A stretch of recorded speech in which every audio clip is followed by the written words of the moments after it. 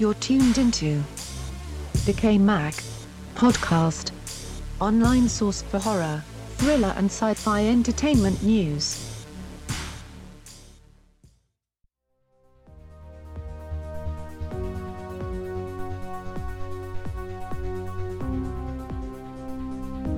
Welcome back everyone for our season finale for season 4.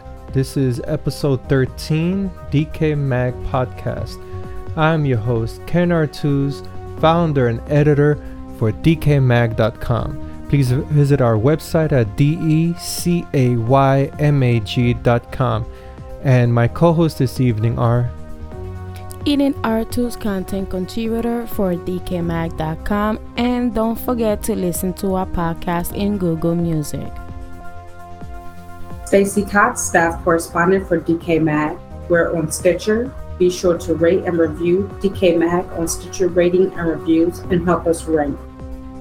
And in this season finale, we would be taking a different route, and instead of presenting a slate of news, what we are going to be doing tonight are presenting 3 interviews. The first interview is for the film The Answer, and we were one of the first outlets to review this film. This film just came out a few weeks ago, but we did review the film back in December 2016.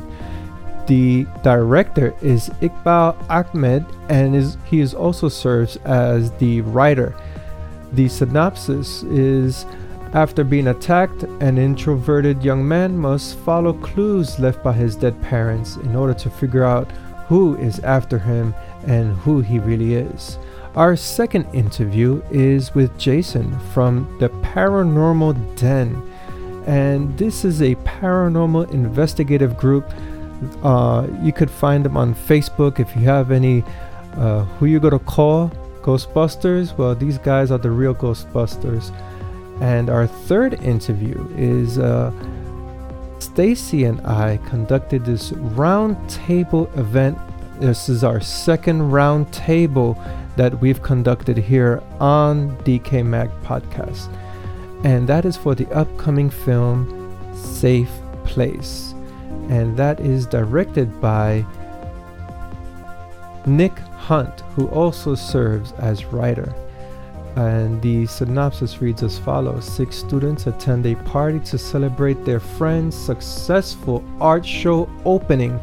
Their presence triggers memories of a traumatic event in the host's past, and he resolves to positively impact the course of their lives by ending them. Interesting.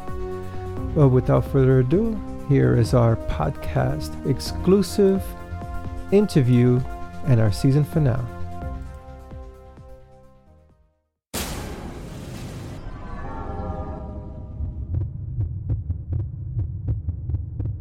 Exclusive interview. Iqbal Ahmed, director, writer. The Answer.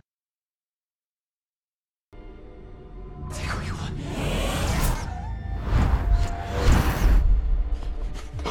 Who's after us? After you! I'm not gonna run forever. Trust me. It'll grow on you. I need to find out who's after me. The numbers run out.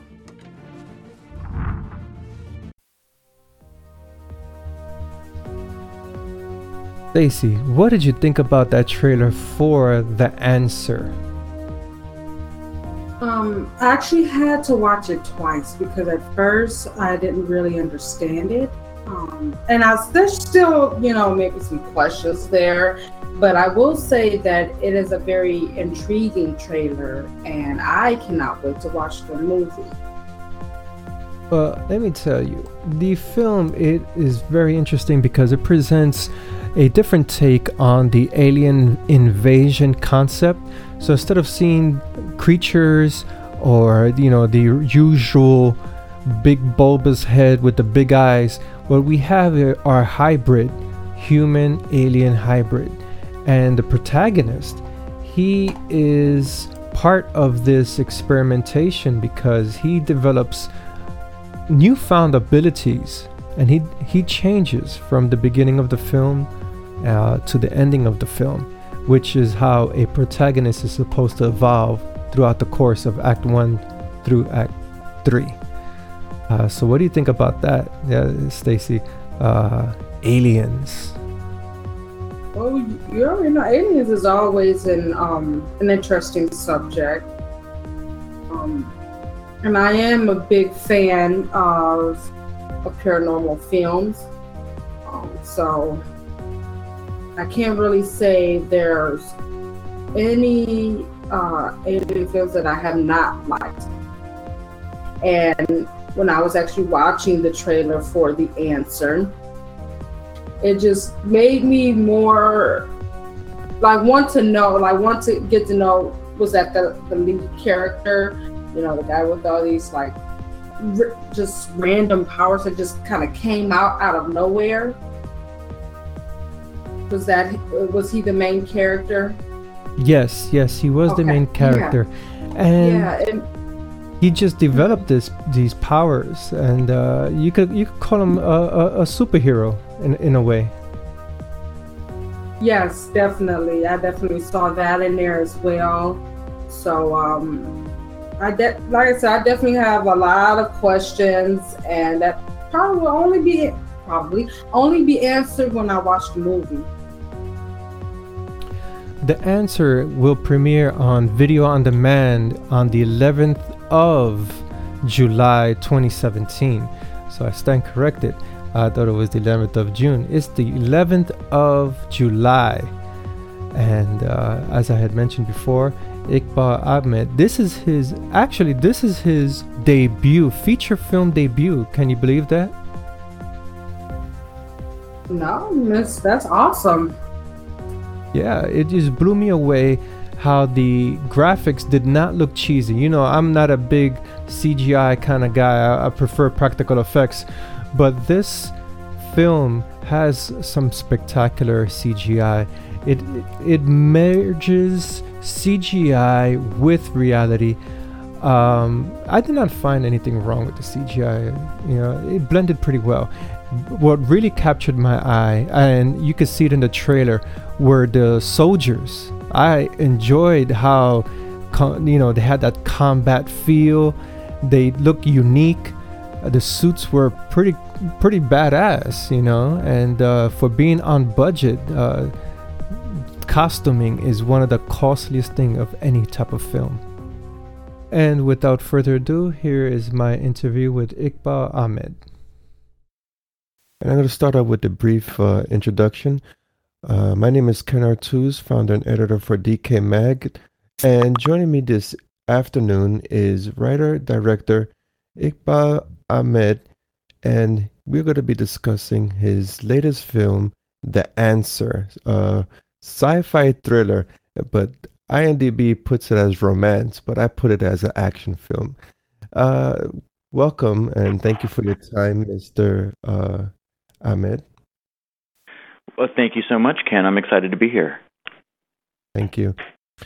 And as the icebreaker, what were the thematics that went into constructing the screenplay for The Answer? Well, I've always been so drawn to elevated genre movies. Movies by folks like Hitchcock and Spielberg, who could somehow always take what would frequently feel like a B-movie plotline and elevate it to something that really lasted in the consciousness. So for me, I wanted to have a different sort of take on an alien movie. And I wanted it to be really relatable for most of us. There's something about going to see sci-fi movies where you're so obviously in an elevated world. And for me, that's fantastic when you've got gigantic budgets or when you're at a movieplex, but there's always that kind of distance between the audience and the view and the filmmaker, because the filmmakers are saying, look at all these, fantastic effects, look at all the this incredible gadgetry and everything else. And for me, I thought I'd take a different approach, which is to say, why don't I build this as a sci-fi thriller that's going to get to a place that feels where you really feel the action, you really feel the tension and the thrills. But what if I start it from a much smaller place in the beginning, a place that we can kind of all relate to? So I think that was part of the genesis of the idea, the story of wanting to build it around a character that we can all see a little bit of ourselves in. Oh, thank you. And I was truly impressed with the integration of aliens. But this is a different concept. Aliens are already among us. Can you please shed some personal idea on real life scenario? Because there's a lot of conspiracy surrounding that aliens are among us. Well, that's a good question. I think, it's funny. I before making this movie, I didn't really have a particularly strong opinion on aliens or conspiracies or anything else like that. But at the same time, I've always been incredibly open-minded about the fact that I don't think we know everything that's going on. And if you take it to the world of like what is realistically actually happening, conspiracy theory or not, there's so many subversive elements in our society now anyway, politically and in every other kind of capacity. So I thought to sort of play on the fears that we've already got about menace that's already in our society, why not take it to that other level where it can go to science fiction and it can actually feel a little larger in scope and maybe scarier, maybe friendlier. It all kind of depends on where you're coming from. But, I think my real world application or my inspiration was just that right now there's so many things going on underneath the surface of society. So what if we dove a little deeper and found this pocket, and they happen to be aliens, and that's the scary and interesting and different part of it all. That would be a very scary aspect, let me tell you. And watching The Answer, my first impression was there was a very big budget involved, but this is an indie production, smaller, tighter budget. So what were the what was the goal and how you achieved certain scenes, especially with the costume design, that kept the cost low? That's first of all, thank you for the compliment. I worked really hard, and the rest of the team worked so hard to maximize all the production value. I come from the world of loving studio movies and like beautiful and professional and immersive films. And so, the budget was a little bit small, but I didn't want to sacrifice action and thrills and fight scenes. But it was really just about kind of orienting the story so that everything made sense for the kind of story I was trying to tell. And I think it was about a lot of really, really careful planning. And let's also face it, this is my first feature film, and I begged and borrowed and stole all the favors and gear and everything else and personnel help that I possibly could, So, I'm just inspired by big movies. I watch movies and I make movies so that it really feels like a different experience, so that it feels big and more interesting and more impactful than like normal life. I think that's probably why most people watch movies. So I wanted to deliver that, and I think audiences are going to be happy. I hope they are. I hope you were. Yeah. What really got my attention was the protagonist, and I don't want to delve into him. You seem to deliver the average Joe, normal everyday guy, and then he evolves into, let's say, poor description, but a superhero. Sure. in a sense. Sure, right. So how did this construct? How important was him to be just a regular guy as opposed to some bulky superhero? Man, well, I think it was fundamental to the story. I knew I didn't want to make a movie that felt like every other superhero movie. Whatever I can maximize for my production value, that just feels like a poor use of my resources, and it's also not particularly original, So for me, I really wanted a fantastic actor and somebody who we'd never see this from. I think that's where the joy in this kind of movie, and hopefully the surprise, comes, because I've built it around a guy that we can all relate to. I think when we watch Britt on the screen, any guy will look at it and be like, yeah, okay, there's a little bit of me in that person. Somebody who's just like got his head down, trying to make a living, not sure where he or she, fits in the world. And then seeing that evolution, like that was why I wanted to make this movie. That's what makes these kinds of movies, and frankly, all movies, even if they are a superhero movie, it's what makes them fun and interesting to me. It's seeing somebody start in one place and end in another, because it doesn't matter the kind of action scenes and fight scenes and effects and everything else you've got going on, and we do have a bunch. None of that matters if you don't have a hero you care about. So, yeah, I'd say that, building this everyday Joe was completely fundamental to the story. Yeah, and he definitely got my attention. I appreciate the average guy, average Joe aesthetic. One of my also favorite highlights were the special effects and the costume design. Phenomenal. Yeah. The team who worked on those aspects, congratulations to them. Oh, they did a fantastic job. Malcolm Bacani was our costume designer, and it was so fun brainstorming with him to come up with something that felt alien and insidious, but also not so far out. My hope when you watch the aliens in this movie, in the beginning, I don't think people are going to know who is what, because they feel militaristic. They feel a little bit like a SWAT team or a special ops team. Our props designer was fantastic. Our production designer was fantastic.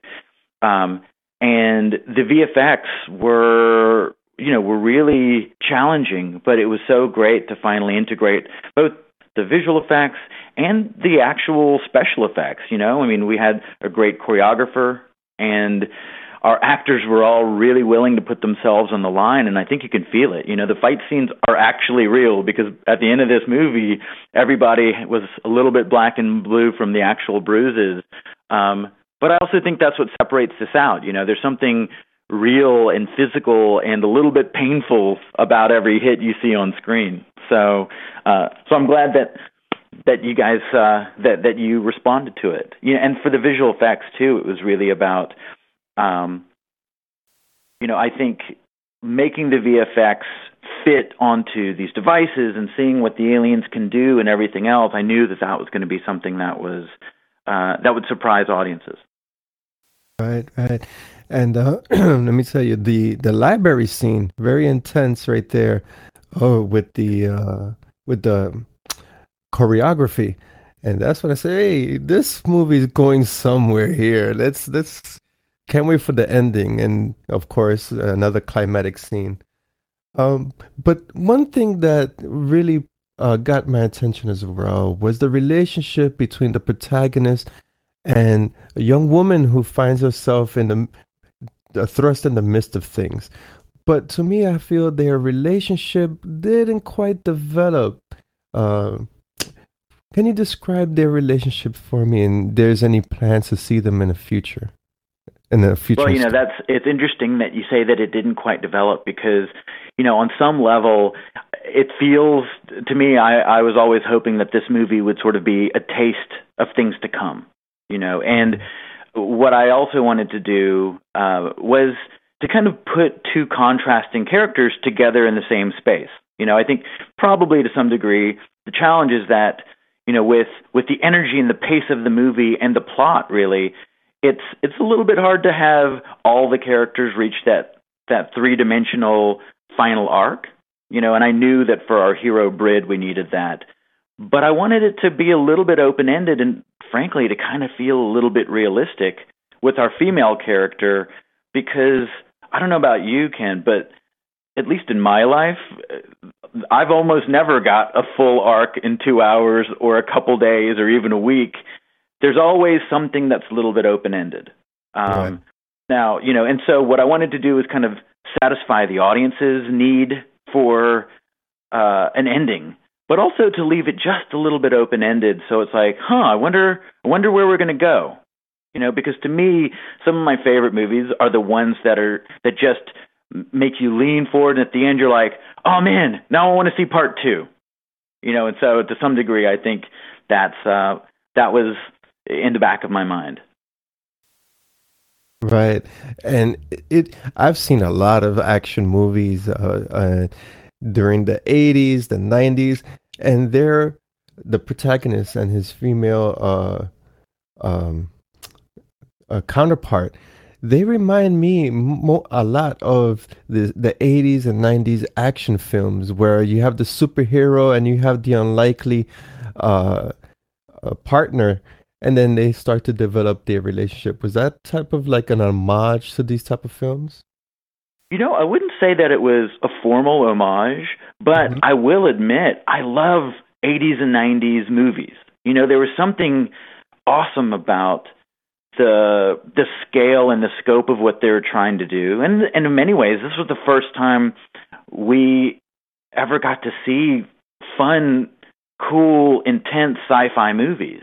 Whether it was like on the sweeter side of things or on the darker side of things. The sweeter side might be a little bit more like E.T. and Close Encounters. I mean, there's still some darkness in there. And then the darker, moodier side, and let's say Star Wars too, And then if you go on the darker side, that's a little bit like Alien, a little bit like Blade Runner.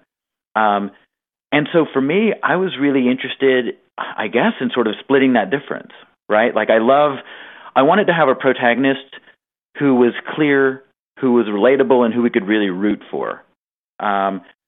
And I also wanted to have a little bit of fun. That's probably why IMDb is a little bit confused and said that there was some romance, because, I wanted to have a movie that had a little bit of everything, because to me that always makes something feel really rounded and, I don't know, like larger than life in a good sort of way. So does that answer your question? Yes, most definitely. And it's very difficult to have a film that crosses genres appropriately. I've seen my share of films that claim to do this, but they fail to do so. And watching The Answer, it was like, wow, fascinating film. I enjoyed the plot, very grounded, not too over the top graphics, and it's a very great film. I think the audiences will definitely enjoy this. Well, Ken, thank you so much for the kind words, man. It makes me so happy when anybody gets something out of the movie, and hopefully, with everything that's going on in there, everybody will find at least one or two things that they're really, really excited about. I was excited to make it, so now it'll be fun to see it out in the world. Absolutely, absolutely. And another touch for the production. You noted many times that it was fun creating this film. Were there any pitfalls during the production that halted the production in some way or shifted a particular scene in some way? Oh man, we had so many of those things. It's not a movie unless there are problems. Exactly.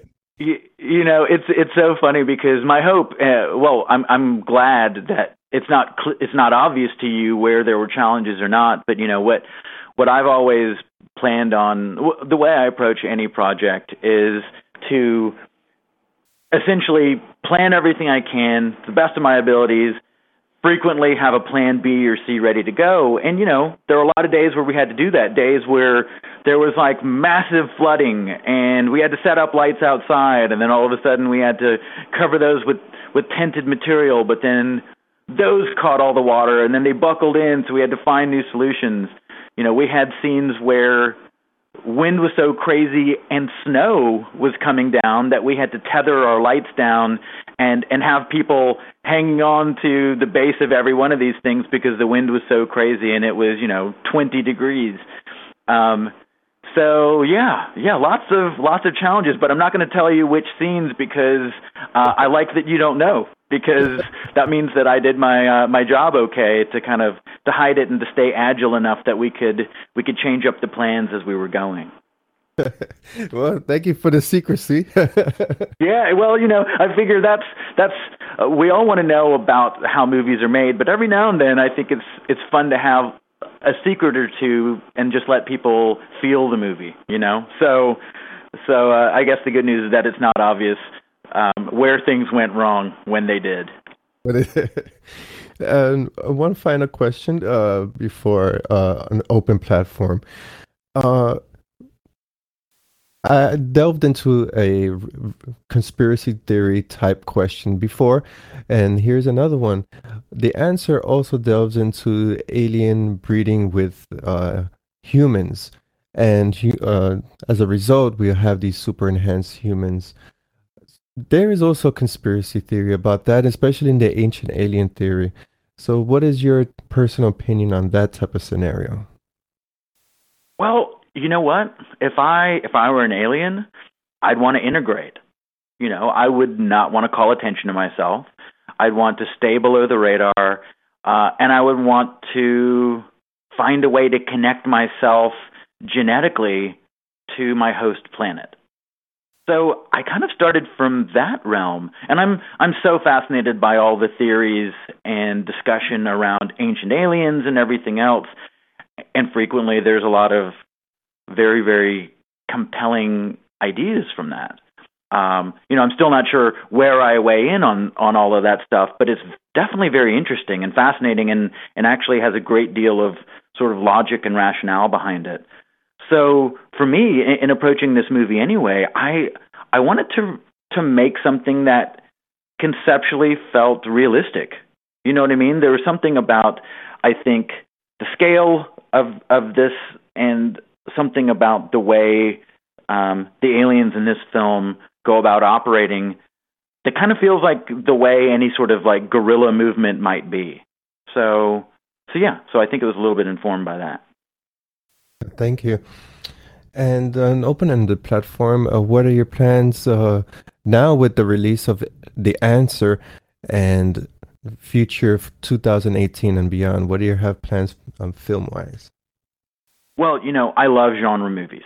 I love taking genres that I've always grown to love and grown up loving, rather, and putting my own spin on them. So, I have a couple of other movies in the works that I'm going to be raising financing for, and that I'll probably, one I'll try to shoot in 2018.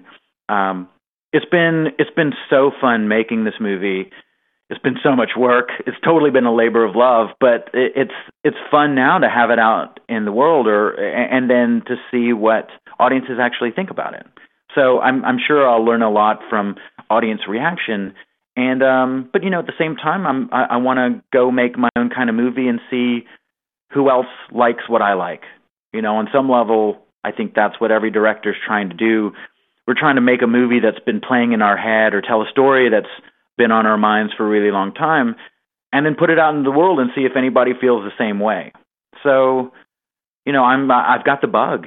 So I'm looking forward to making some other movies, whether they're horror, sci-fi, I love, or action, straight up action. I love all of these kinds of movies, and I've got some in the works.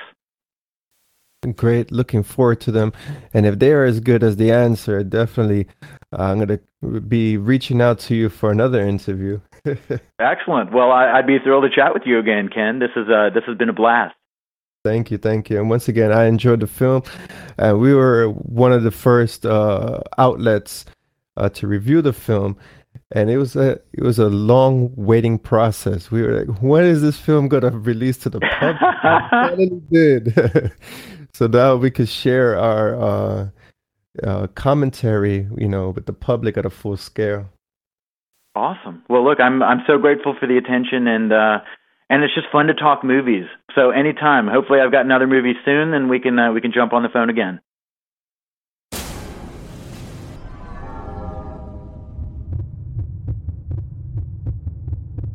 Exclusive interview. Paranormal Den interview. And next is our interview with Jason, and he represents the Paranormal Den, and you could find the Paranormal Den on Facebook. These are the real type of Ghostbusters, not the ones that you see in the movies or on TV. him and his partner, they set out to investigate homes, locales, and it's not just the tracking down the demon. They go out and they do their investigation to find traces of paranormal activity wherever it may lie. Very interesting. I would not say hobby, because this is a dedicated role. You really have to dedicate yourself to this type of endeavor. So indeed, paranormal. We've talked about this many times on the podcast, so please weigh in. Do you think this is a scientific type of research that has validity with all the evidence that they gather?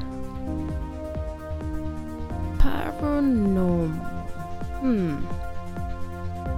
We always talk about paranormal and how that causes problems from others. It brings relief for others in terms of when somebody dies and a family want to get connected. Now, when it's paranormal and it's bad, that's a no-no.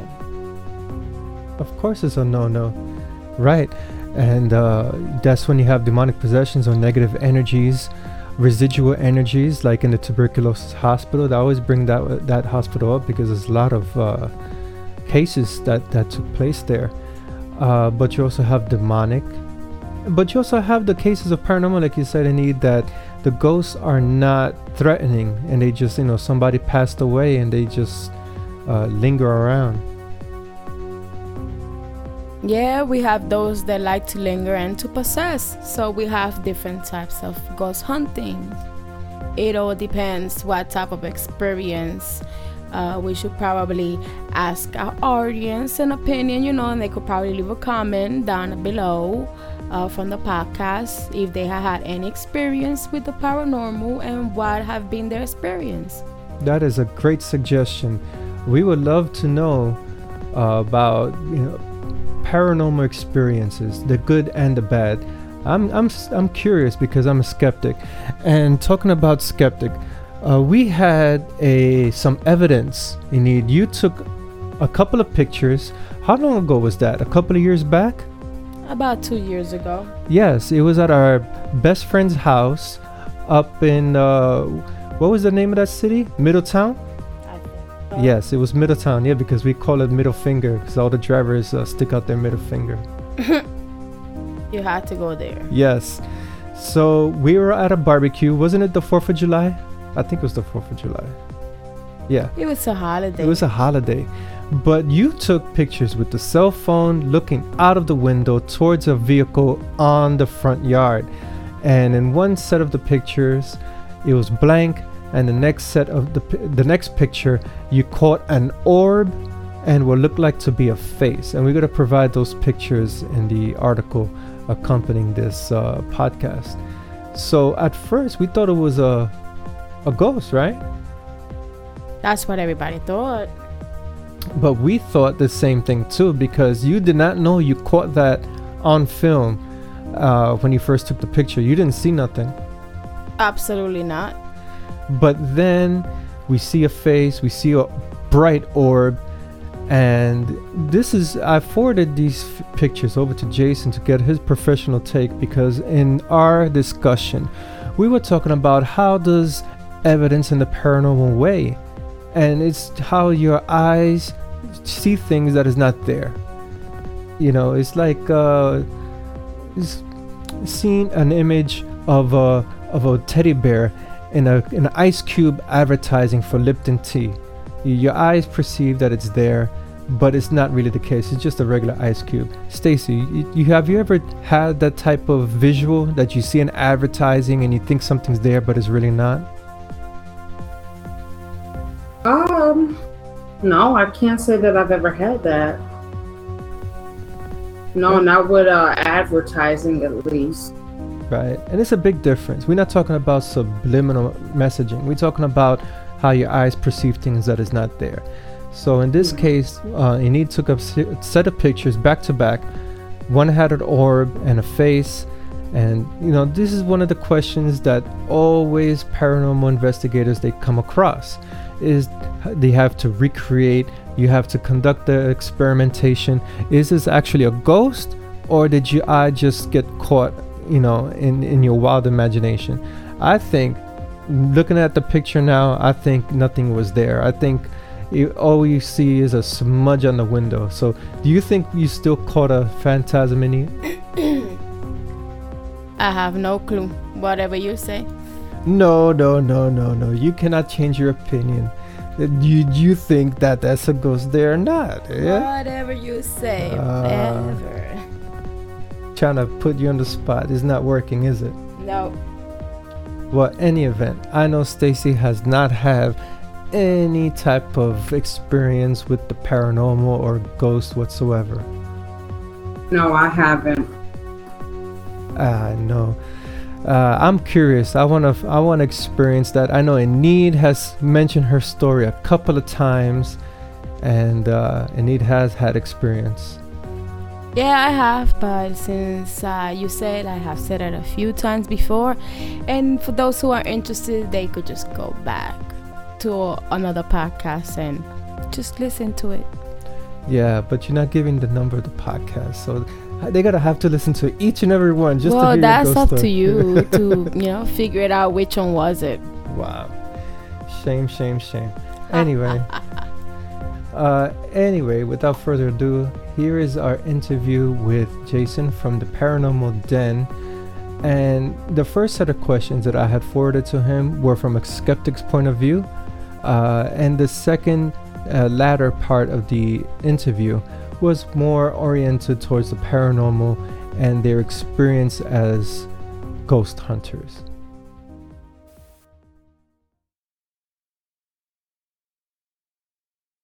My name is Ken Artuz, founder and editor for DecayMag.com, and joining me this afternoon is Jason from the Paranormal Den. Thank you for your time, Jason, and giving us some insight on this field of research. Yeah, we appreciate it. We're more than happy to.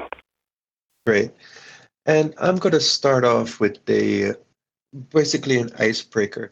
Can you please give us a brief introduction on yourself and how you began exploring paranormal investigations? It started about 7 years ago. I was kind of just getting into it with my brother. We would watch paranormal shows. It kind of sparked a little interest as far as wanting to explore the paranormal a little bit. We got really involved, both me and my current fiance, into the paranormal about 2 years ago in regards to investigating heavily and learning from it as well. We've had paranormal experiences our whole life, so it actually helped us kind of understand as we became investigators and knowledgeable investigators. It actually helped us. So about 2 years heavily, but the interest was sparked about 7 years ago. Great, thank you. And I'm going to delve into a series of questions, and I'm going to deliver these questions from a skeptic point of view. Let's start with the photographic evidence, pareidolia. This is where the mind finds familiar patterns where there is none. So most of these photographics are easily explainable artifacts that can be easily dismissed. So what's not to say that all of this evidence can be easily debunked? I can't disagree with you. I mean, I can't really disagree with you in that fact. We are skeptics of our own evidence. We don't like to put anything out there that could be debunked. Everything that we try to put out there, even the photos, we'll let them know that it's always in the eyes of the beholder.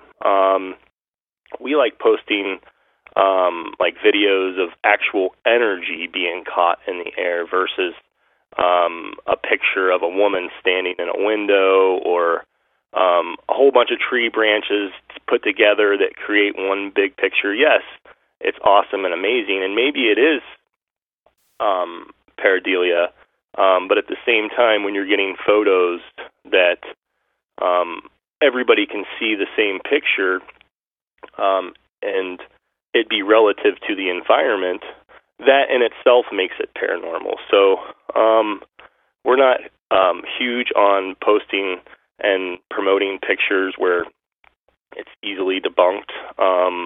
But at the same time, if it's relative to the environment that you're in, or you ask a question and you see a child that you ask to show themselves, in some way that's part of just a part of the paranormal, as in voices and stuff like that. So yeah, you want to look at it from a skeptic's point of view, to eliminate all possibilities. But in the event that it's relative to the environment, I think it's amazing. But yeah, you have to be skeptical of all that stuff. Great. And I had sent over a set of pictures, and this is a clear case of both weirdness and pareidolia. At first, I thought, my wife had captured these set of images, and what it looks like to be an orb, and you look closely, there's a face. But after careful analysis, you can see that the streaks on the window kind of make it into something that it's not. So what is your opinion on this? This is a perfect case. Well, my first thought when I looked at the pictures that you'd sent over was, even though they were taken in rapid succession, there might have been a minute bit of movement which caused sun glare on the reflectors that are on that truck. Also, being that little spot on the window is a little dirty or has smudge marks on it, it could be somebody behind the window taking the picture, light source from a phone perhaps. It could be anything in that type of explanation for it. But we've taken many pictures like that, so that's where we kind of go about it. It looks like energy, but it's like you said, as far as what the mind wants to see.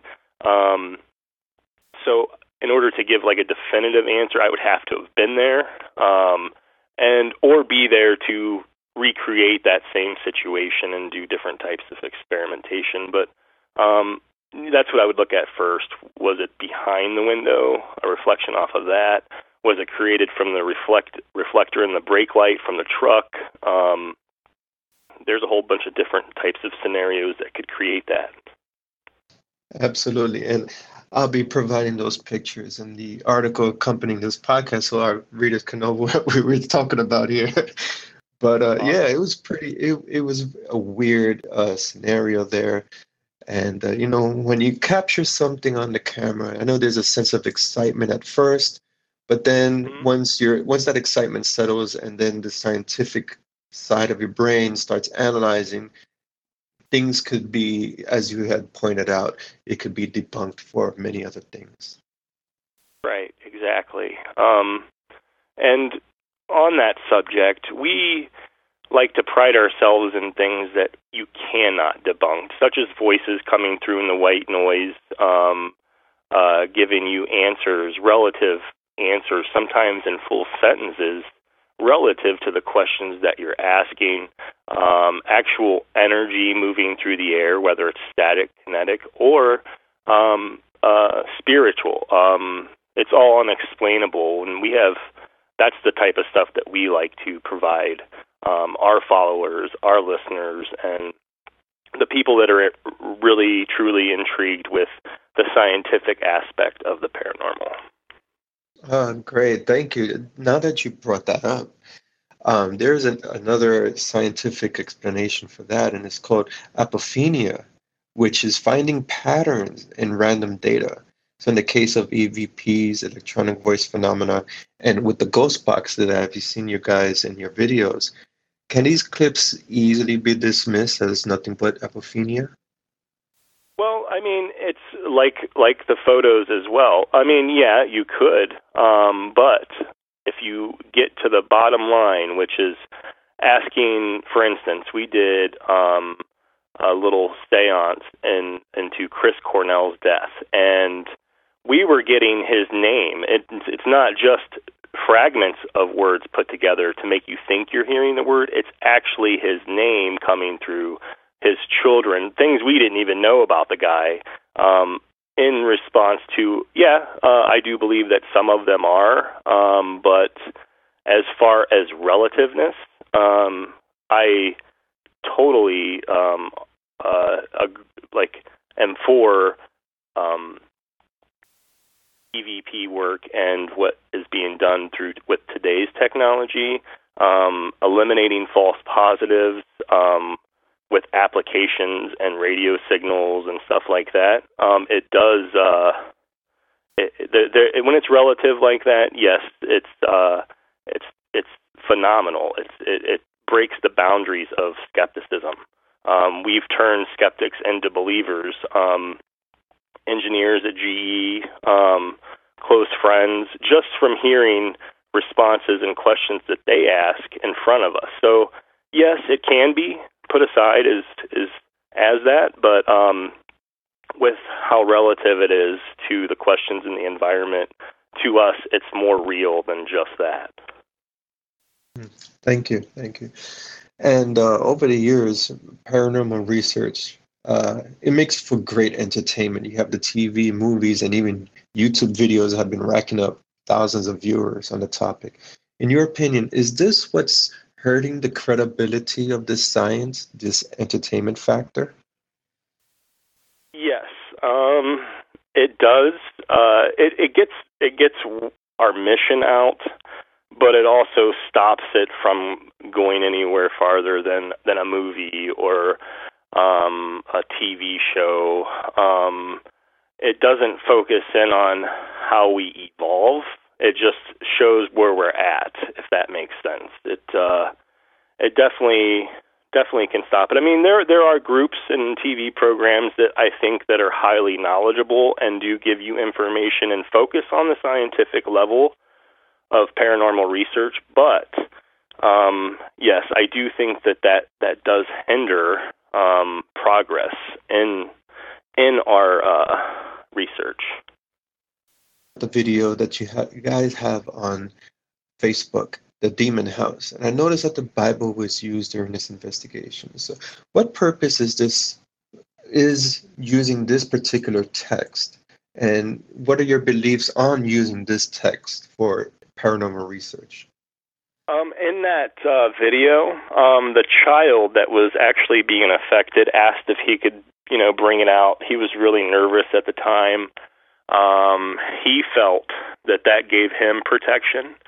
And we noticed that through the ghost box, through a couple applications, and also free air EVPs, the one that we just caught on a recorder without anybody talking, we noticed that the activity on a paranormal level would increase whenever we would offer, whether it was verbal or something solid that anything could touch or feel, such as the Bible.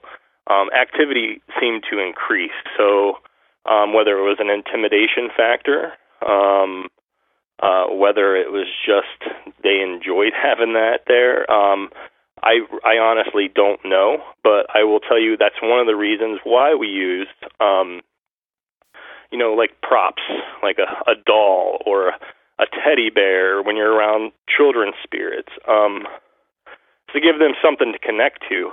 So at that house, it was a real bad spiritual battle. So we decided, yes, go ahead. If that makes you feel comfortable, bring the Bible out. So we didn't specifically take it with us to use. It just so happened that the child there in that house felt the need and felt comforted by having that with him.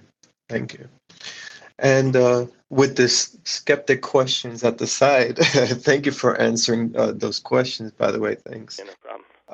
Now we got to delve into what are actual hauntings. So what defines a haunting after you conduct your research? I know you guys interview the victims. What defines a haunting?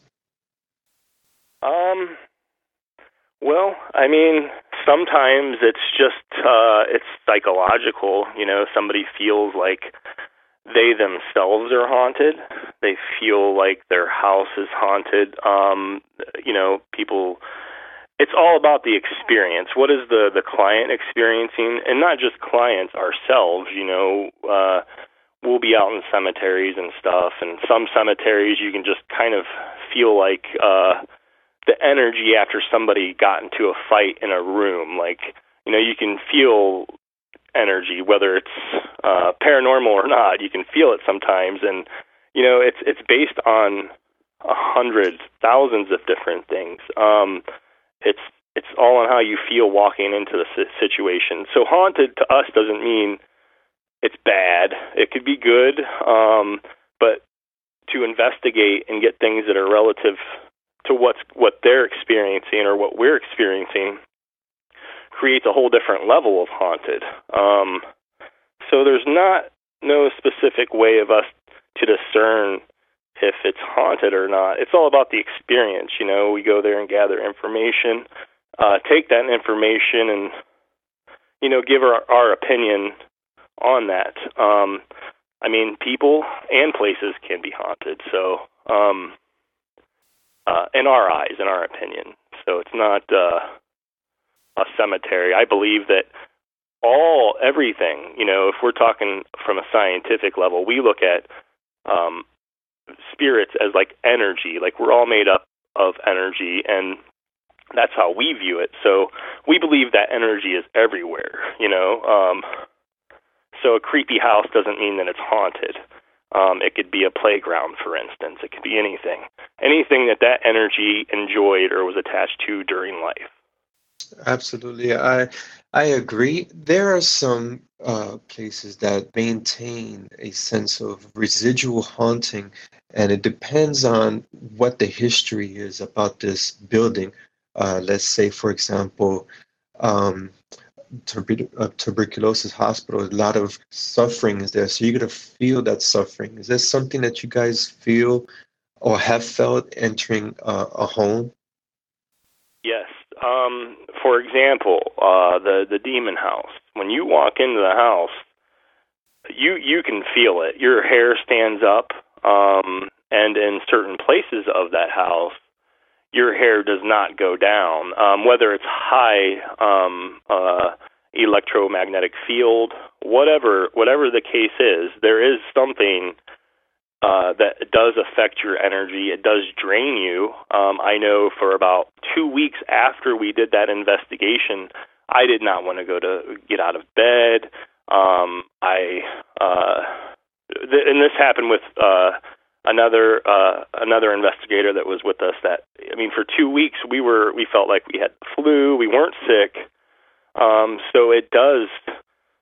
There are residual and intelligent, the energy that pulls on you when you go to these places. Old jail cells, you can almost feel the guys that were held captive there for years. You can almost feel that energy, that residual energy, and yeah, of course, you can feel it. Whether it's spiritual or just something scientific that we can look at moving through the air. Thank you. And I guess this falls into, there's a level of danger that comes into conducting research in the paranormal. And that's to do with the environment. Most would say that you're bringing something home. Is this, in your opinion, factual, or is this a mental type of thing from conducting this research? It can be both, but from our standpoint and with how serious we've been doing it and the way we feel and experience those types of things after we do an investigation, yeah, I do believe that, I know, I feel it's in our opinion that yes, it does. Like the energy that was draining you, for instance, at the demon house is still draining you at your house and does until you either cleanse yourself or a lot of times a temporary attachment, which is how we see it in the paranormal community, will leave on its own. Other times you have to take care of your sixth sense and cleanse yourself, and they will end up leaving that way as well. So yeah, I do believe that that energy does use our energy or energy sources that are around them to communicate, and that can be fairly rough on your body and soul. Absolutely. And in an interview in episode 6 of our podcast, I had the pleasure of speaking with Christopher St. Booth, and he conducts his own field of paranormal investigation. He has a whole range of films. And one of the things that he had mentioned was that you have to be in tune with your spiritual self in order to absorb these nuances in the environment. Is that something you believe in as well, in your opinion?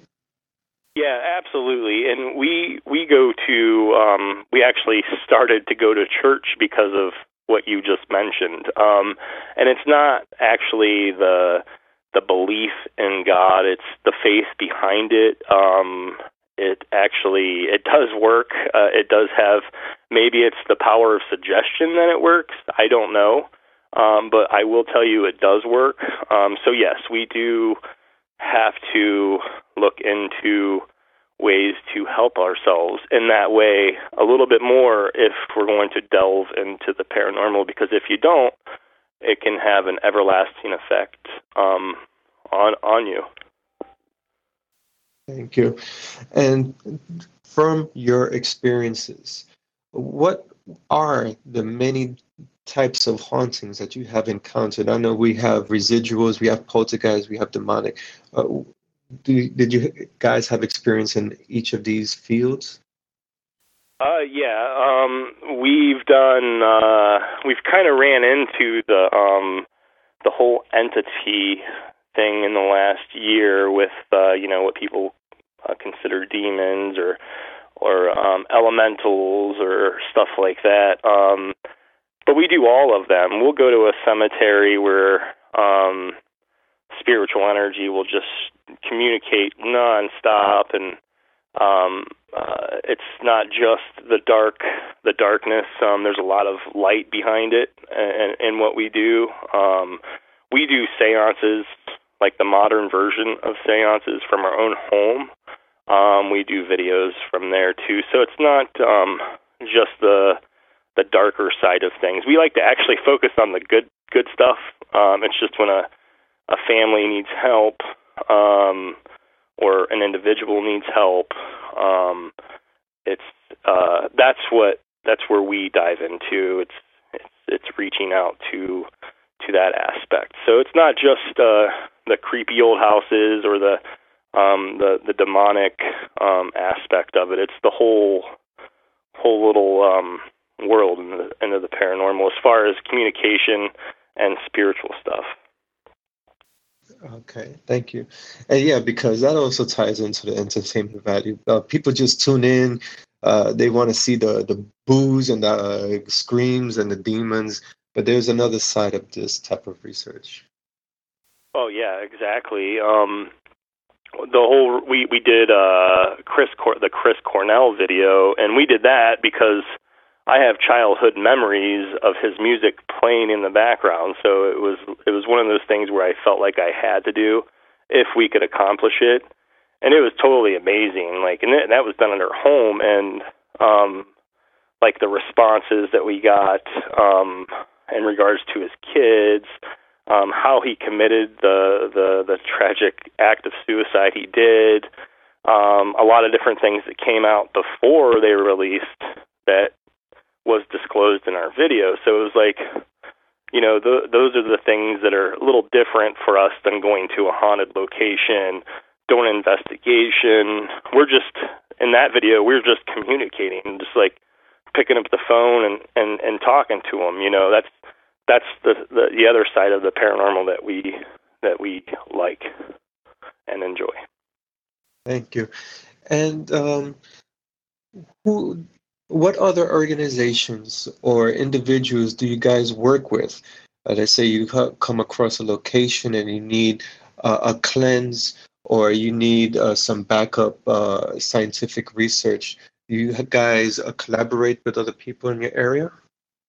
Of course, not just in our area. We had a friend that was actually traveling from Alabama to Ohio, which is where we're located.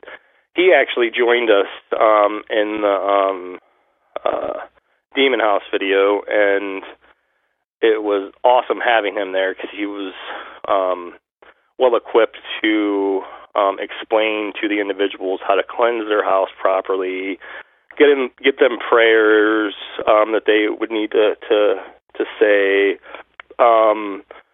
Spoke with some demonologists. We have demonologist friends, and it does help having the sources to pull from. I mean, we have friends throughout the paranormal community that we can reach out to that are pretty much on standby and ready to give us the information we need at any time. So yes, we do work closely with others in the field. Great. And one last question to close out and provide an open platform for yourself. So this question is, paranormal investigation, not anybody could jump into something like this. What is the preparation, the equipment, the knowledge needed in order to become an investigator in this field? We feel that it's experience. There's no amount of experience that cannot that won't help you. We thought whenever we first started that we could just hop in this and go from there and be the best in the community, but it's not like that. It's totally an experience learned through your own eyes. So, I mean, if somebody's intrigued with it and wants to do their own little stuff, start out small. I mean, go get one of those ghost boxes that Ghost Adventure sells. See if it's something for you. Test it out, because it's not just the people. I mean, it's not the equipment that you buy. It's the people that are behind the equipment that makes the difference in this type of thing. So I would say start out small, build a relationship in the community first, ask questions, and then start doing your own thing. I think that's the best route to go about it. Because if you do not, as far as attachments and stuff, there's a lot of things. If you ain't wearing a hard hat when you're working on a construction site, you might get hurt. So it's the same thing. Just protect yourself and ask questions. And I think that it'll be an experience that might change somebody's life. Exactly. And to also tie in is also to do things by the book. You see, people, they go inside the restricted areas, no trespassing areas, thinking they'll find a ghost, and what they'll find is a fine for $1,000. Right. Yeah. Always make sure that you have permission before you go to anywhere that, we go to a hospital where we get permission. We haven't in a while, but they're tearing it down now, so we can't go up there. But, yeah, you always want to make sure that you have permission first. And definitely, a lot of them are patrolled. Become friends, and even if you do have permission, make sure that you know the layout because they can all be dangerous. But yeah, definitely want to have permission. Great, thank you. And this is an open platform where you could share your social media, where people could access you, where people could contact you in case they have in need of your services. So the platform is open. Okay, yeah, you can reach us at facebook.com/paranormalden. You can also reach us on YouTube. That's youtube.com/c/paranormalden and paranormaldenofficial@gmail.com. And you guys can reach out to us anytime for just knowledge or if you need help with any type of unexplainable experience you're having. Great, thank you. Thank you, Jason, for this rich information. both from the skeptic side and also from the believer and experienced side. Thank you for your time. Hey, Ken, I really appreciate your time as well, man. It was awesome. Thank you.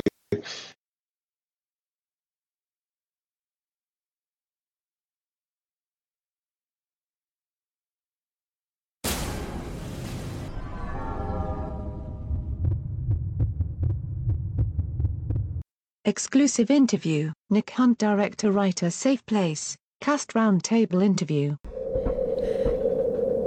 Hello? Hello? Can you see me? Can anyone see me?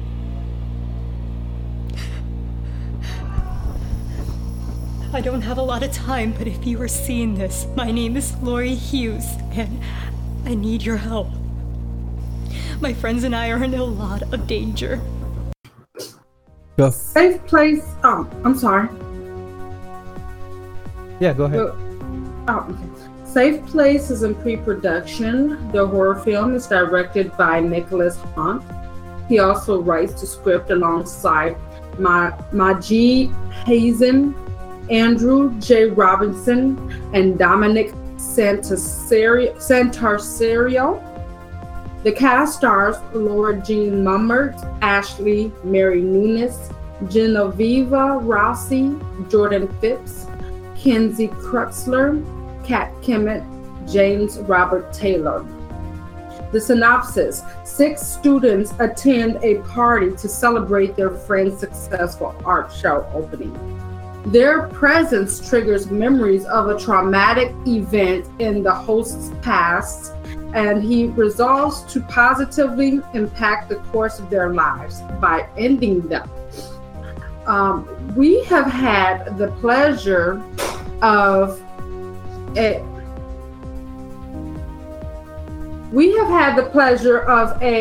roundtable interview with director Nick Hunt and a wealth of cast members, including main cast.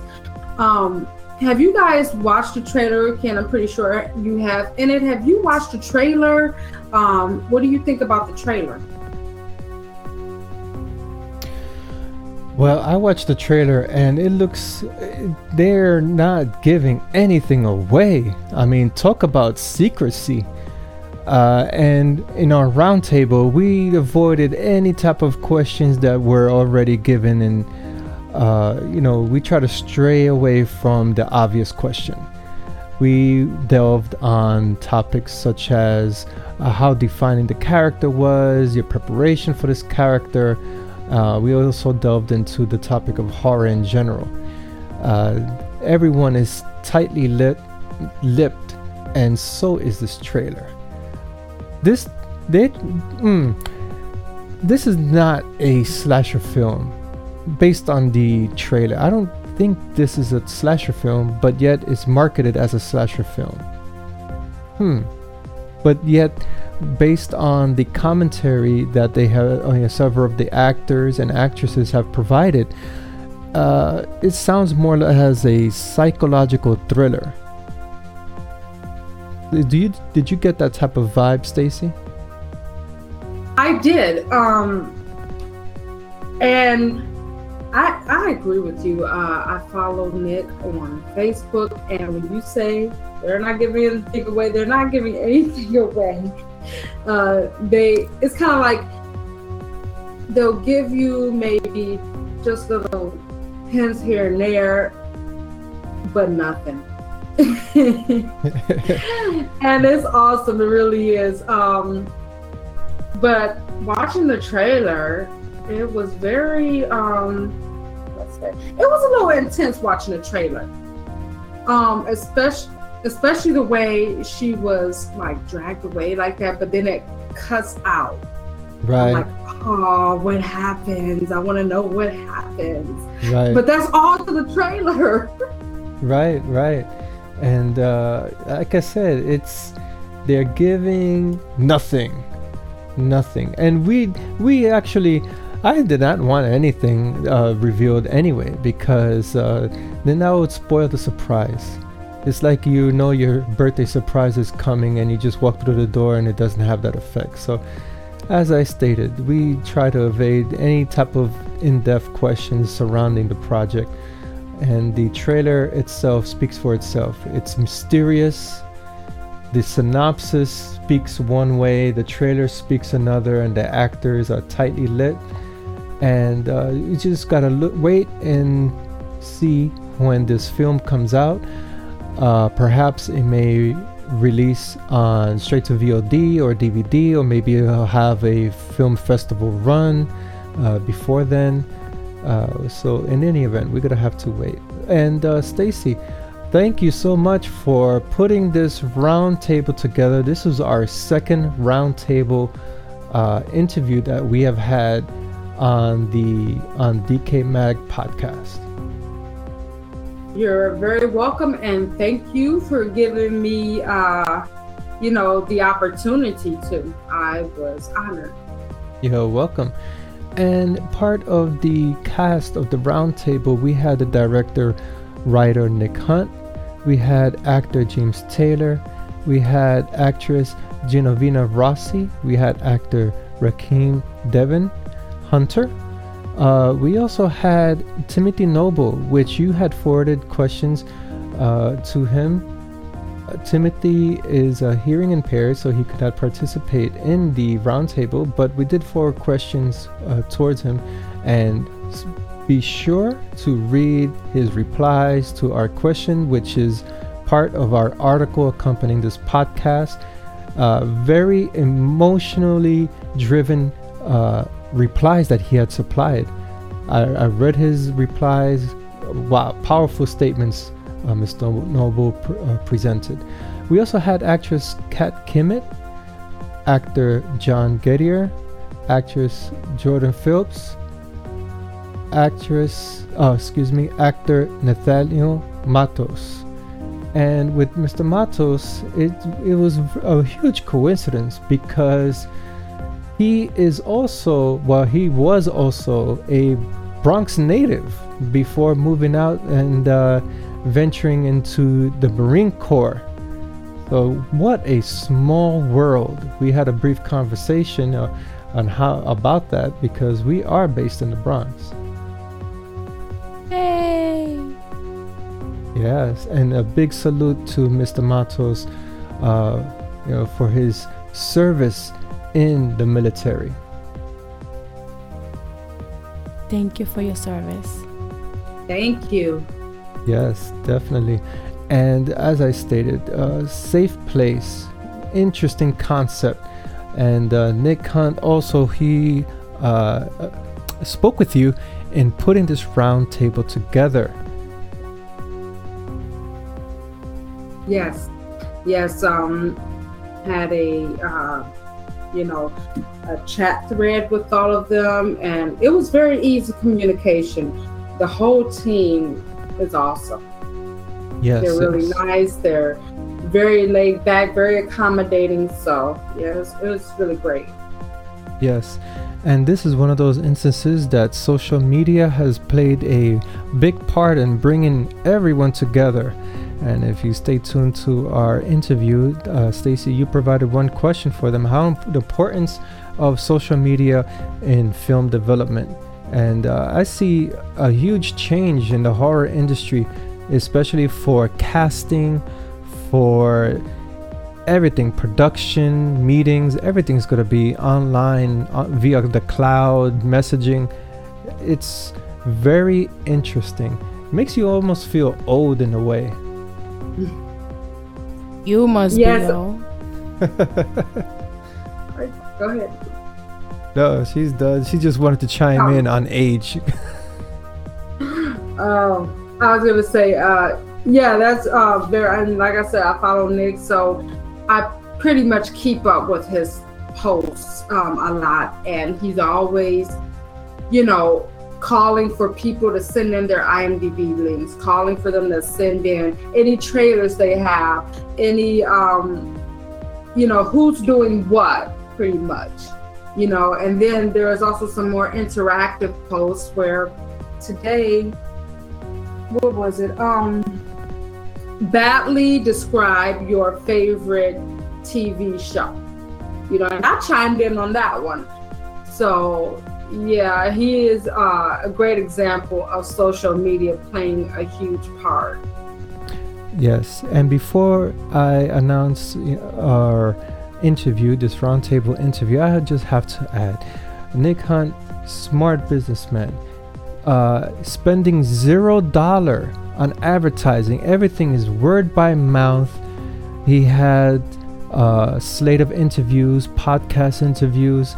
So far, the trailer for Safe Place is climbing in viewership, and not a dime is spent on advertising. Everything is word of mouth, everything is social media, social campaign, pushing the envelope, being different. That's what you need to be in this industry, different. And the fact that he helps the community. He brings in a slate of veterans and a slate of new talent to the roster. And you don't see that. That's not seen in the industry. Sometimes you have directors who just want to look for one particular type of actor or actress. And this is totally different. It's breaking the mold, and we should have more directors like this. Don't you agree, Stacey? I definitely agree.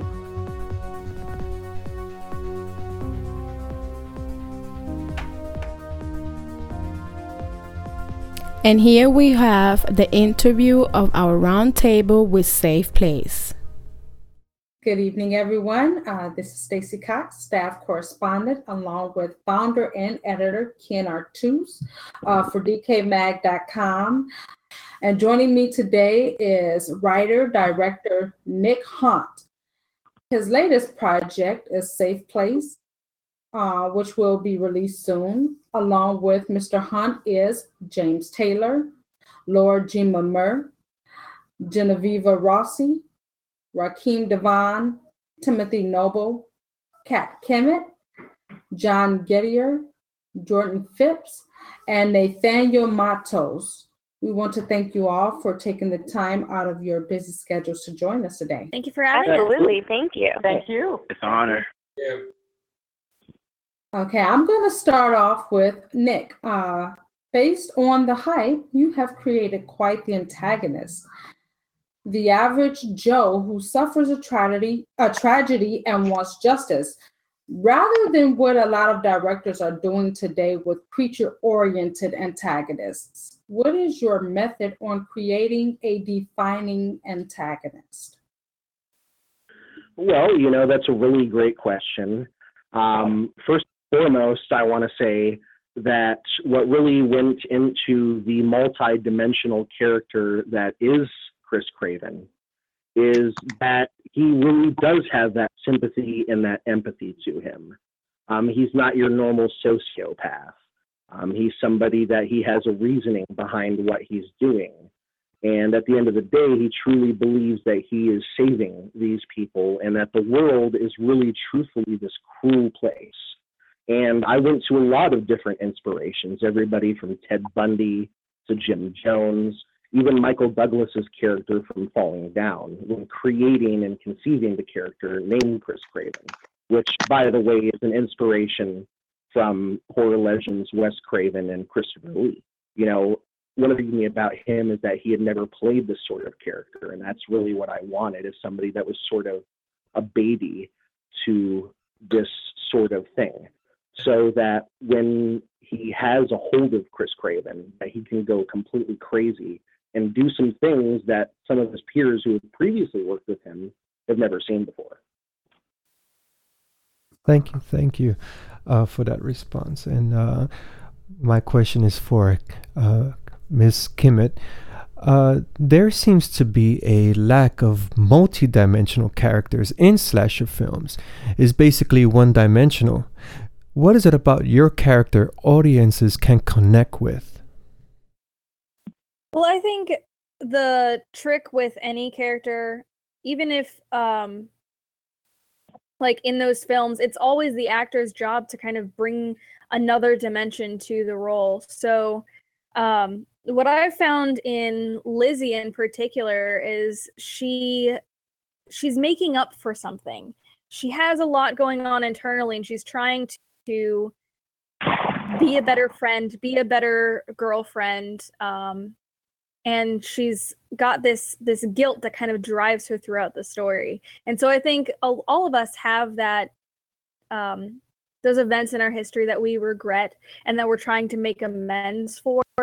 And that's what I think people will relate to with Lizzie. Thank you for that.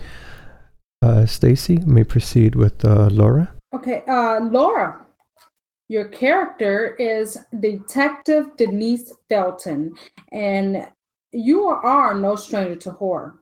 One of your recent projects include To Jennifer, where you play a dominant role as well. What are your thoughts on portraying these strong characters? I think for any female actress, it is a blessing to be given such a strong character, and some characters that have depth, have some connection that I can relate to in my own life. Being an artist, never really having a big support system in my life, I kind of had to struggle and kind of get on my own. So when it comes to, working with these amazing writers and directors that see that inside me and give me a chance to bring that out in their character,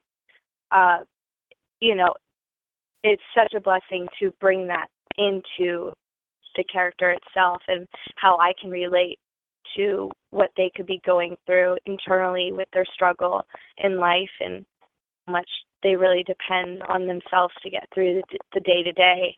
And, with such strong characters these days, if I can just do a little bit of a good job as a female character and make that strong enough to be just as strong as a male actor doing such an amazing job, then, I can hopefully switch the writers and the directors out there to bring more females into these strong characters. So, I don't know. I just really, I'm glad that I get to be picked for those roles because, I don't know, it's just, again, it's a blessing and to have the ability to work on that. Thank you for your response. And my question is for John. Yes. And Safe Place is presented with a dynamic psychological approach with slasher overtones. With your role, what is the defining internal-external conflict you offer?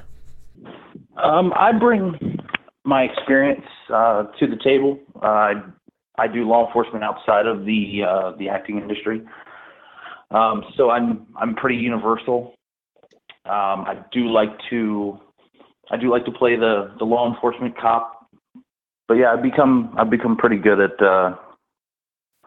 playing the cop role. Great, thank you, Stacy. Over to you. James, your character Chris Craven, the antagonist that we speak about based on the synopsis, how do you succeed at perfecting this antagonist that Nick has created? Well, Chris Craven, I don't really see him as the antagonist. I think he is just a little confused, and he's found a way to release that confusion or just help the situation. Chris Craven himself, me as the actor, I am looking at, I love how Nick said it earlier that I'm the baby. I appreciate that, Nick. But I look at it like, this is a character that has had a very serious planned on his life going perfect, everything going well in his life, and you see at the beginning he's just a normal guy. He's just doing okay, but he has had something happen to him that has caused him in his personal life to go to a deep, dark place. And me as the actor, I look at it as an opportunity to really delve into things that I have experienced, not personally, but someone that is close to me, and being able to put them in a circumstance of tragedy, which allows me as the actor to personalize this to become the character that is Chris Craven. He is a very complex character. I'm not judging him. You can never judge your character. You should never do that. But because you as the actor want to be able to really investigate and research and become as closely understanding of this character as possible. And to personalize him is to really see, okay, when you unravel all the things that happen in the film, what really is his driving force? What is his real motivation? What is he really trying to accomplish? And I want that to be seen in the film, that me as the actor is going, okay, I want to understand him to the point of personalizing his character so that the audience can really see not just some slasher guy that, is some new villain, but really what makes him tick and what is the complication and what has happened in his life to actually allow the audience to have some type of sympathy and to understand that, yes, there is something that went wrong. Yes, he might be the antagonist at the end of the day as people see him, but really what happened in his life to actually allow him to go to this place. That's a very deep insight onto this character. It got us intrigued now. Interesting. My question is for Jordan Phipps. Yes. The cast for Safe Place is comprised of veterans and newcomers to the industry. What were and will be the lessons learned from each other to execute that on-screen chemistry? I think that because we're such a varied mix of people and we're all drawn together by this project, I think that the chemistry is just going to be amazing. We all come from such even different parts of the country, and a lot of us haven't even met each other yet. So I think that coming into this project with a total blank slate with all of these people is going to make us be our characters. Interesting. That is a very interesting. Nobody has met each other. Wow. I know I haven't met anybody personally, but I'm not sure about everyone else. I know that the ladies and I haven't met for sure. Well, I have met Timothy, Nathaniel, and I've also met Wes Emily, who is not present, and I have also met Timothy Noble. I have not had the pleasure of meeting most of the female cast. Except for me. Yeah. Except for Kat, who I've worked with, and of course James Taylor, who I've previously worked with. And Jen Gettier, who I know, Interesting. Okay, Stacey. Over to you, Stacey. Okay, my next question is for Rakeem. Yes. Your role is a bit of a mystery. This has to be both exciting and a little frightening. In any case, you're well aware of what the story is about. How are you mentally preparing for your role? Last several weeks, I've been just looking at all sorts of movies to just prepare myself. And I know don't have one of the major roles, and so I'm looking at all the minor roles in movies that make the movie realistic in a sense.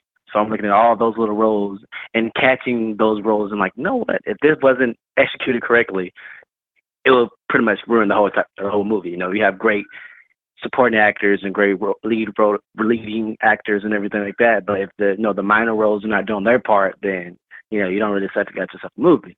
So I've been kind of looking at little roles like that. But I actually do know what I'm doing. Actually, I'm one of the workmen working close with Wes Embley, doing construction on the antagonist Chris Craven's house, actually. So it's cat's out of the bag now. Awesome. Well, Nathaniel, thank you for joining us. I have a question for you. The casting process was unorthodox. How did you come on board on the project, and how did you assume the role of Tommy? Yeah, I got when I contacted Nick, it was because, I saw, if I'm not mistaken, I saw it on the Central Florida web casting Facebook page, and I figured, since I was getting into acting again, because I did take a break, I figured I would try this out. So when I was reading through the casting call that the actors that he needed, I felt more comfortable with auditioning for Jack. If that's okay with. Yeah, I felt more comfortable auditioning for Jack. I told him that I wanted to audition for Jack, and he's like, okay, that's fine, but I actually want you to audition for Tommy. And, I did both, and he, I said I would do both, and I was willing to do both, and he agreed with it, and he said, well, you know what, I actually have somebody already for Jack. I think you fit, and I think, the script is written for someone like you with your experiences, and I think that Tommy, you'd fit perfect with Tommy, with the role of Tommy. And why I would never back down from an opportunity and a chance to perform, so I accepted it. And when I heard how he was doing the casting calls, I found it very unique. And, being normal in any industry or any way in life, it's whenever you're normal and you don't have something that stands out, you're not going to stand out. And him doing this casting call unorthodox, it stands out already, which means the film itself is already going to stand out. It's going to stand out no matter what. That ball's already rolling to stand out for the viewers. Stacy? All right. My next question is for Genevieve. You are definitely no stranger to horror, even winning the Best Actress Award for The Abducted. Congratulations for that. Thank you. Thank you very much. Why is it important for women in horror to show masculinity, and how do you succeed in this in Safe Place? Show masculinity? Yes. Huh. Well, the thing in Safe Place that's actually kind of interesting for me is that, in a sense, I think I'm showing I'm a rather feminine or more traditional character than maybe I usually play, but I like that because it kind of expands the dynamic. But what, Sarah Craven is a married woman. She has a daughter, and she's pregnant with her second child, and she doesn't really know her husband as well as she thinks she does. So I guess she's kind of in a traditional role, but it's like a dramatic role, I don't know if she's a very masculine role. I would say she's a very nurturing and motherly role, though. A strong, female character for sure. I wouldn't say she's very masculine. I've had other more masculine roles, as like soldiers and things like that, and police officers and cops and Satanists and other films. And I played a mother a couple times, but I just feel like Sarah is just somebody. So often, she's very relatable, because so often we're in these relationships where we think we know someone, and we don't. My friends and I are in a lot of danger. His name is Chris Craven. When we met him, he seemed cool, but then we followed him home. He's gone crazy. He's babbling about death rituals and saving us from the world. And I don't even know how many friends of mine are still alive. Okay, this will be a group question. People who are opposed to horror cinema like to downplay the industry. Why do you all think it's an important part of not only cinema entertainment, but of society? Oh my gosh. Nice. I was gonna say let's start with the ladies first. I guess I'll go ahead.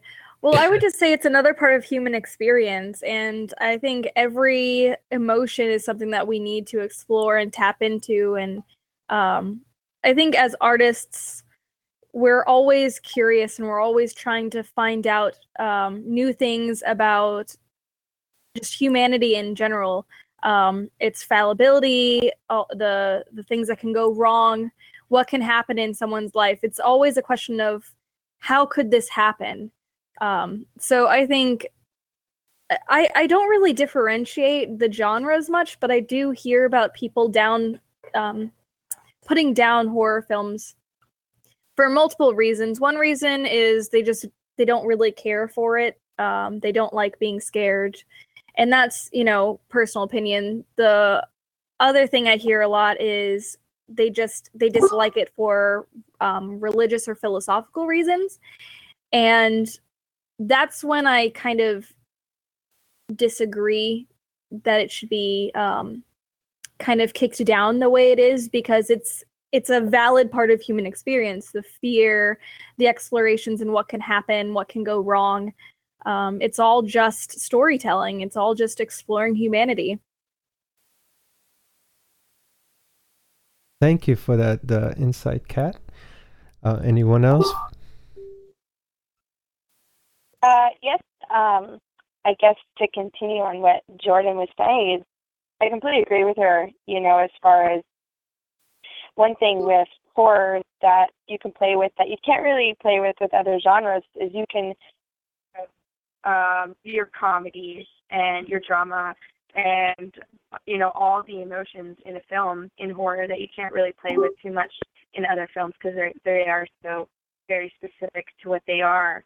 And I think for the people that are in the horror scene, that's what they like to play with. They like to play with how far they can push a film, whether that's dramatic or comedic, and how they can mold that together to make it a horror in itself. And then also they can be very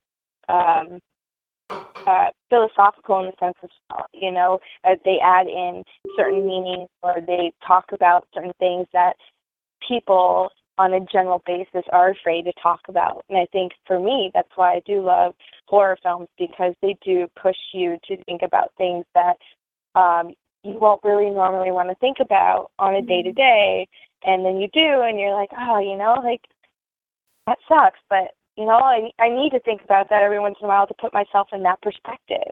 And I think on that note, that's kind of why I love the scene. I love the horror scene. And I think I'm not speaking for everyone, but I think for the most part, that's why we kind of are all here, is we want to just play and tell a story. Of what you were just saying about that, pushing the envelope and that sort of thing. It's reaching into a place that a lot of people are afraid to go. Yeah. I like that as well, definitely. And, something for me that I really like about the horror scene is my family is Native American. And so, urban legends and kind of scary stories were historical for us.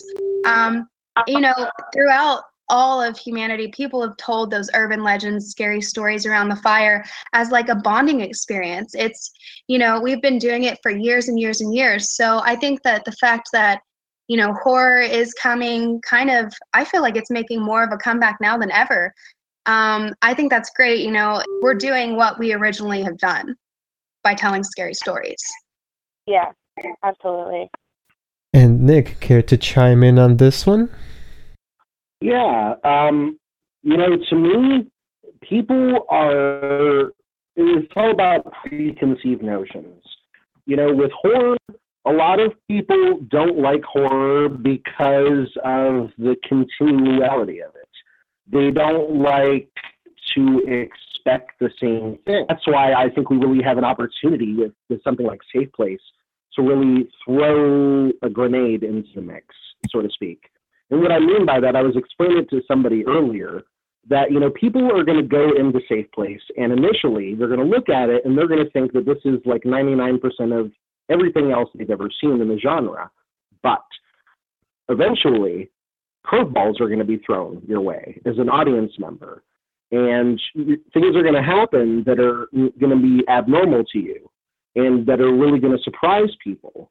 And, the great message about Safe Place is, even though it's a very morose and very violent and very visceral movie, there is sort of a positive message behind it, that the world truthfully is this terrible place that you have to, and that's the message that I'm really trying to project with this. And I think that once people see the feedback, because in this business, it's all about the feedback.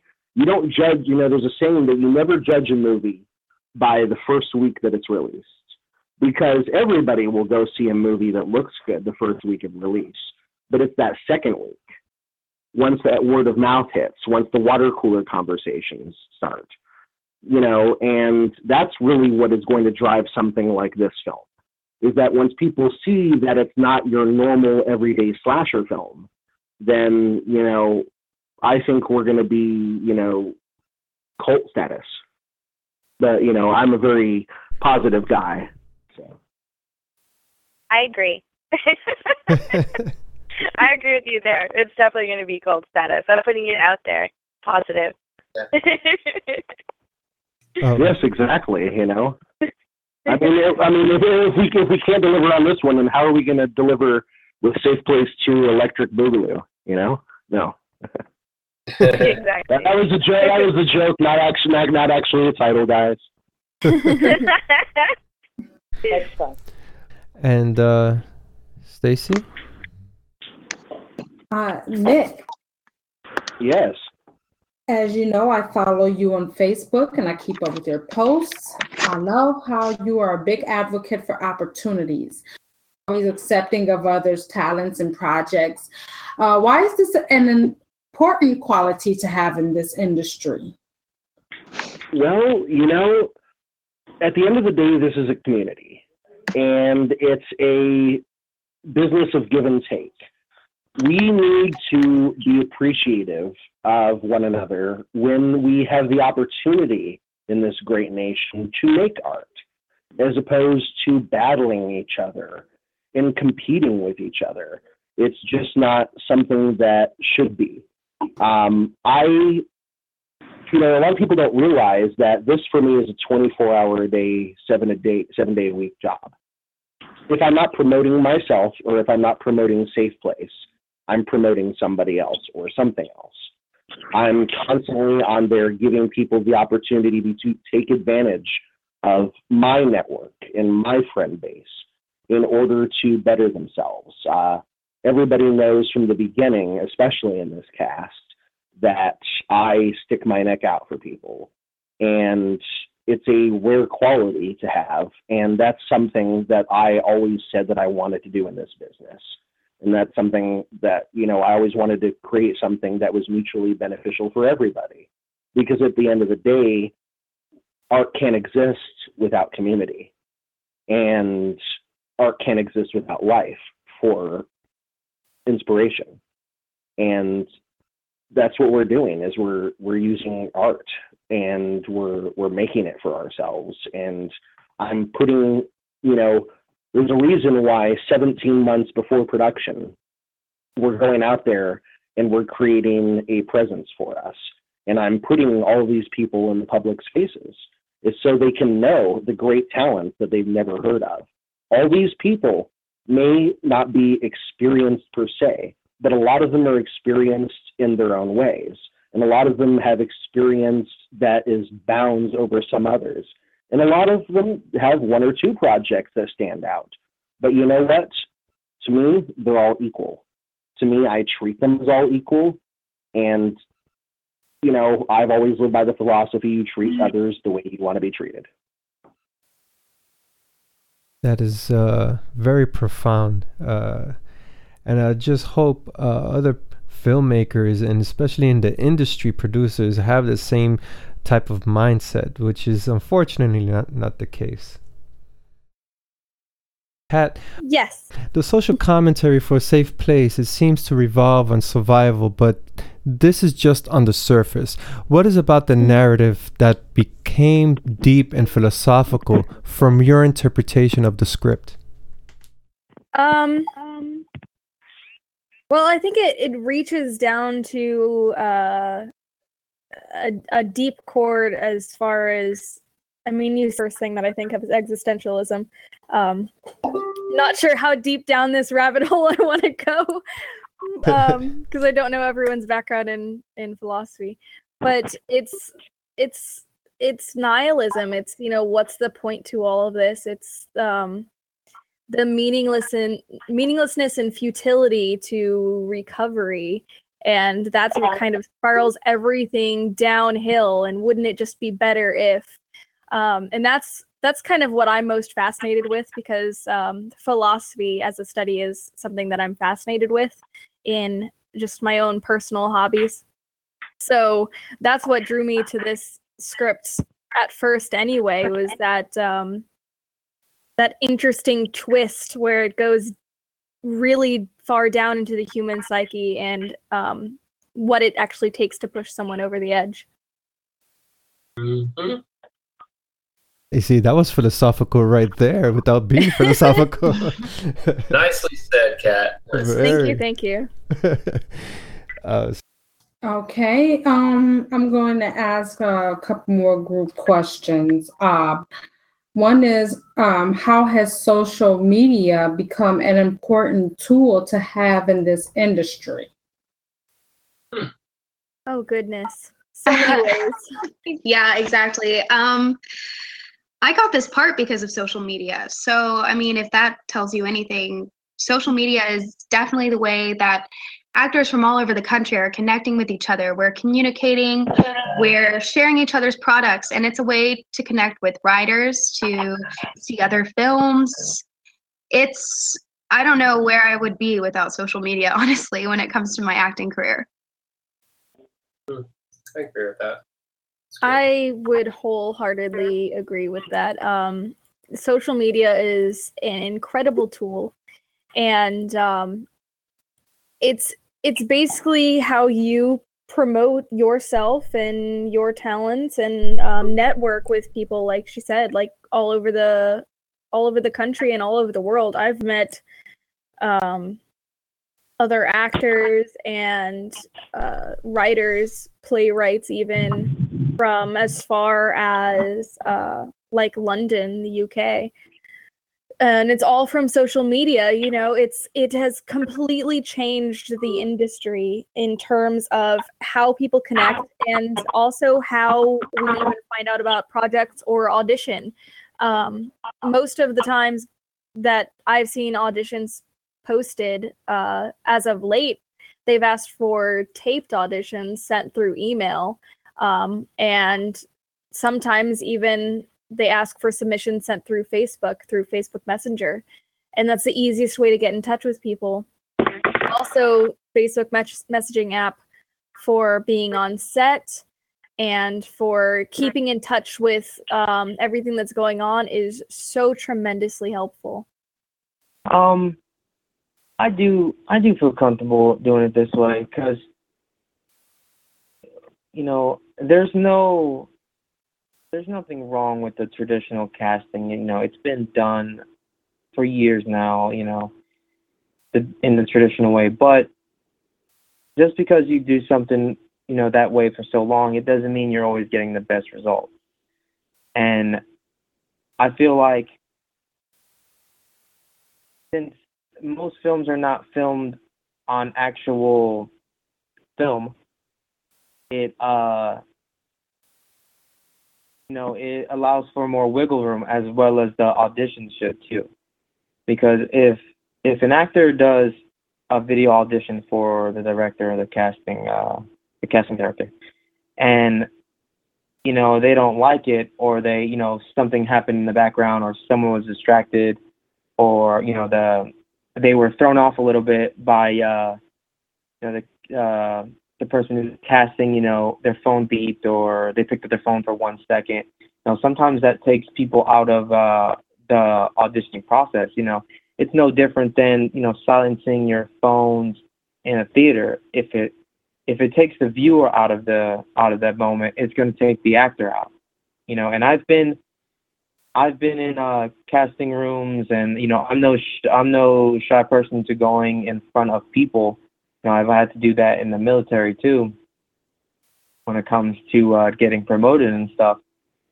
But I feel like you're gonna get a really genuine performance and a really worked on performance audition from a video, because that person is going to be able to review and criticize themselves and then send that or reshoot that video with even more commitment and more emotion instead of that one chance that they get. And,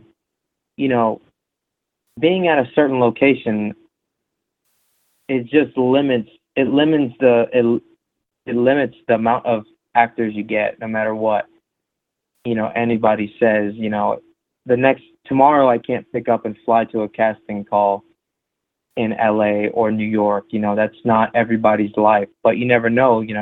There might be a kid, in middle America who's just killer actor. He just can't make it out to those casting calls. And technology, and it comes to video audition, that he can make that part. And it will, social media will provide him the platform and, and the outreach that he needs. I completely agree with Nathaniel. Because what it was I believe that the audition process is incredibly impersonal. I believe that people tend to go in there nerve-wracked, and they go in and, people are staring at them, and they're in this plain, unwelcoming room. And to me, you will never get a true, powerful performance out of somebody. But if you give somebody the freedom to not only choose the material that they're submitting, but also the means to do it at their own pace, then I feel like you achieve a better performance from people. I will be clear that I did use a little bit of the audition process with Lara.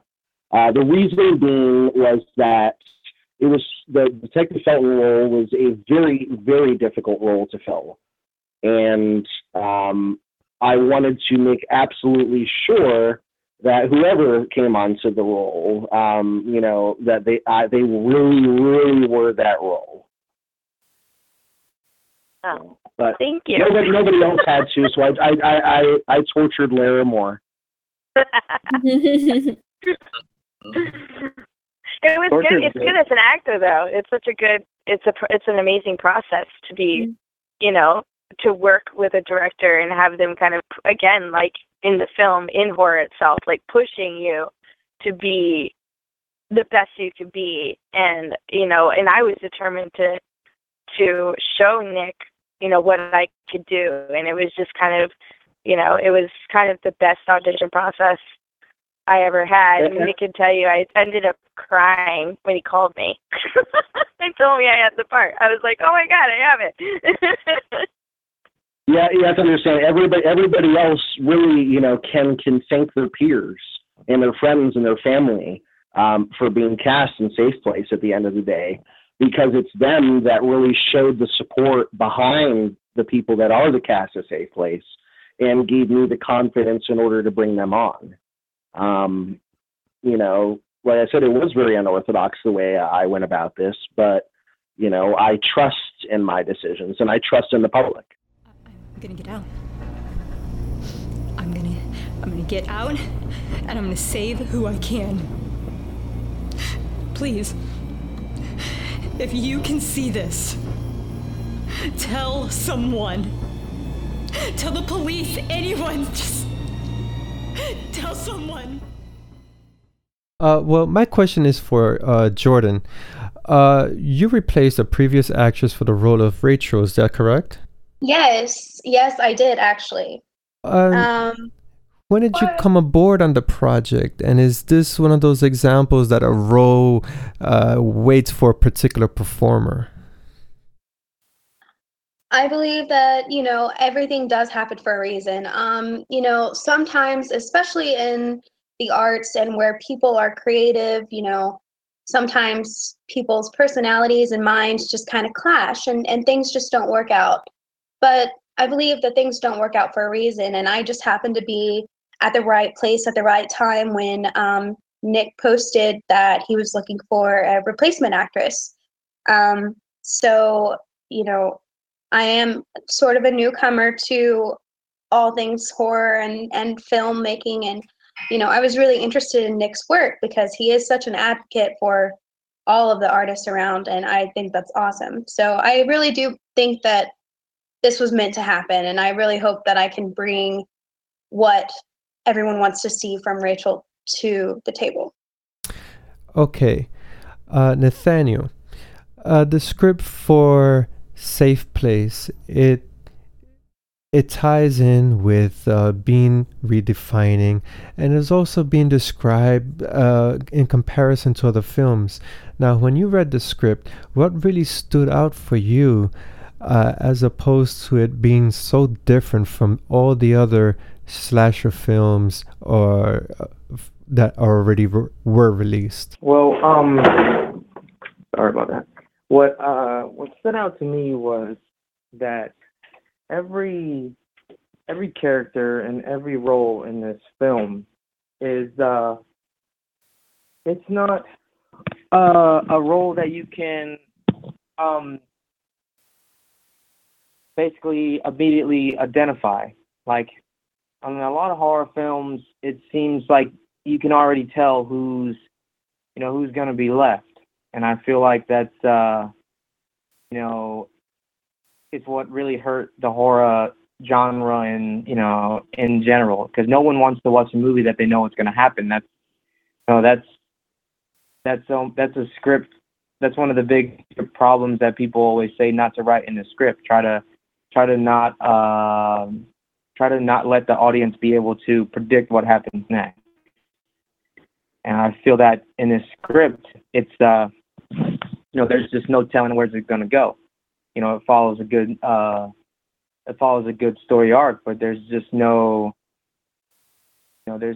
definite 100% way for the audience to just predict the movie. You understand? Could I jump in on this Sure. one? Sure. Okay. I don't think the two ideas are mutually exclusive as far as being something new and also paying homage to classic things that are already out there. I don't necessarily want to go on a different topic, but it's kind of, in my mind, my head goes straight to La La Land that did this in a very different way, but it was a new project that they had elements that paid homage to other projects, other hints of things. So you can have something that is brand new and tackles a totally different subject, but have flavors and elements that are reminiscent of something classical and something that's nostalgic and that brings someone back, if that makes sense. Yes, it does. Yeah, I think she said it really well. Sort of that indistinguishable quality that Safe Place has that sets it apart from all of the others. And one of the things that I really would have to say is that it really has that heart and that care that you don't see in slasher movies. The people that you see, the characters that you see, aren't indispensable, and that you're not really going to again see the things that you're really accustomed to. And I think that's a really great quality to sort of set yourself apart, because so many characters are dispensable, and that's people are characters for a reason. Why waste good characters and good actors on people that are just going to get murdered for no reason? There has to be meaning behind everything. I think that's what's going to set it apart, honestly, is having, we have a great cast. We have a cast of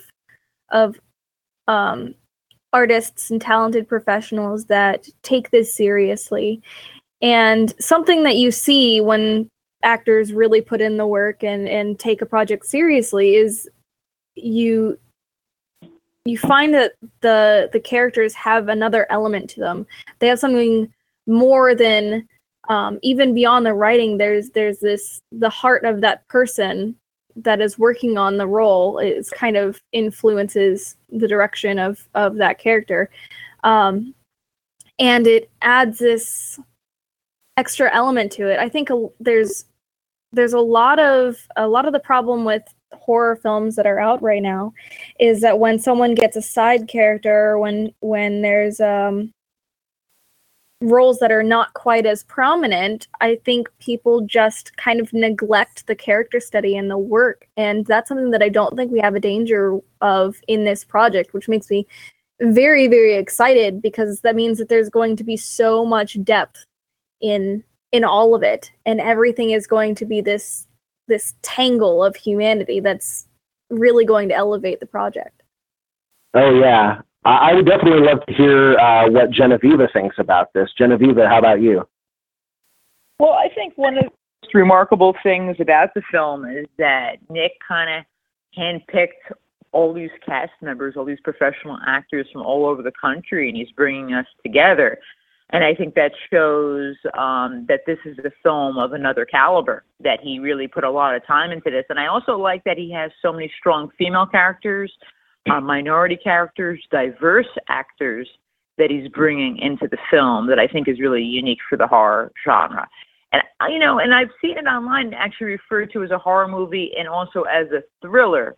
I'm not sure, exactly, maybe it kind of straddles both genres a bit, I think it's up to, it's really its own interpretation.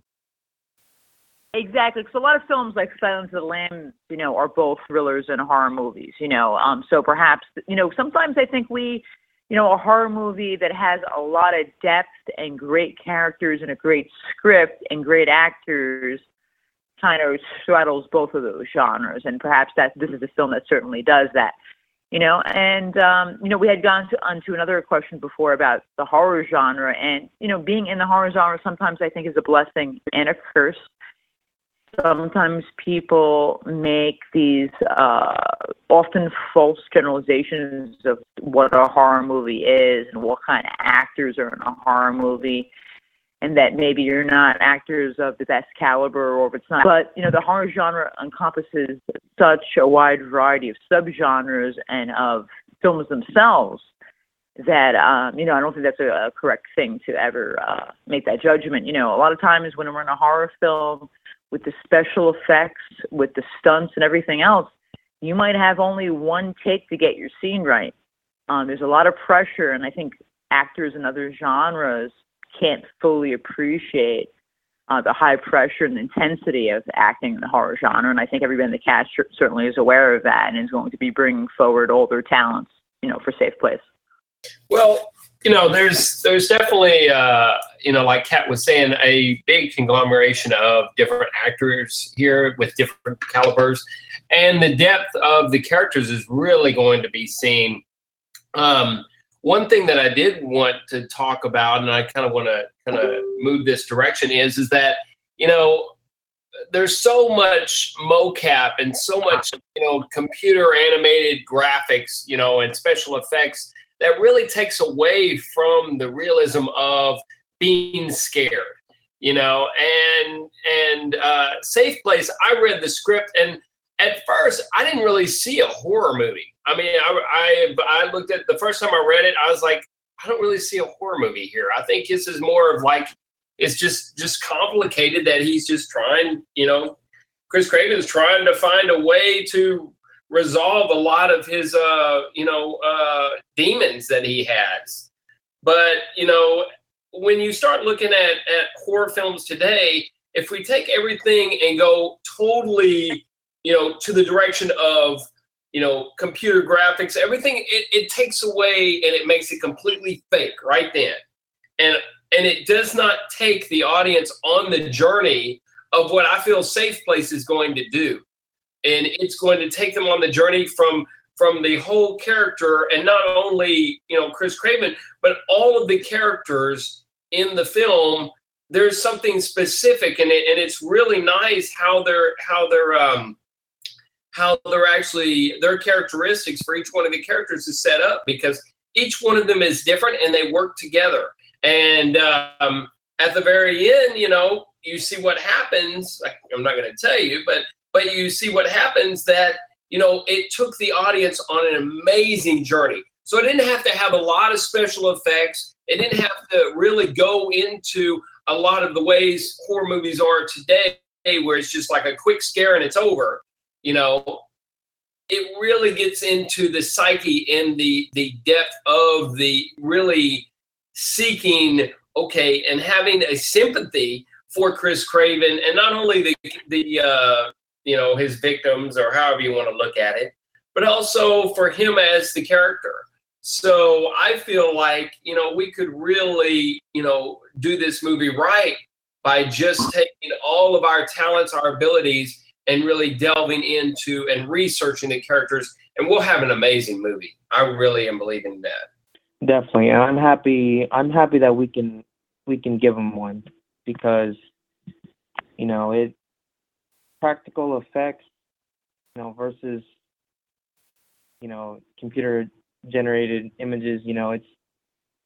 They've been going to war for a while now, and there's nothing wrong with CGI. Everybody loves a good CGI. Even a bunch of horror movies, they have CGI in it now, but that blood, when it comes to blood and when it comes to practical effects,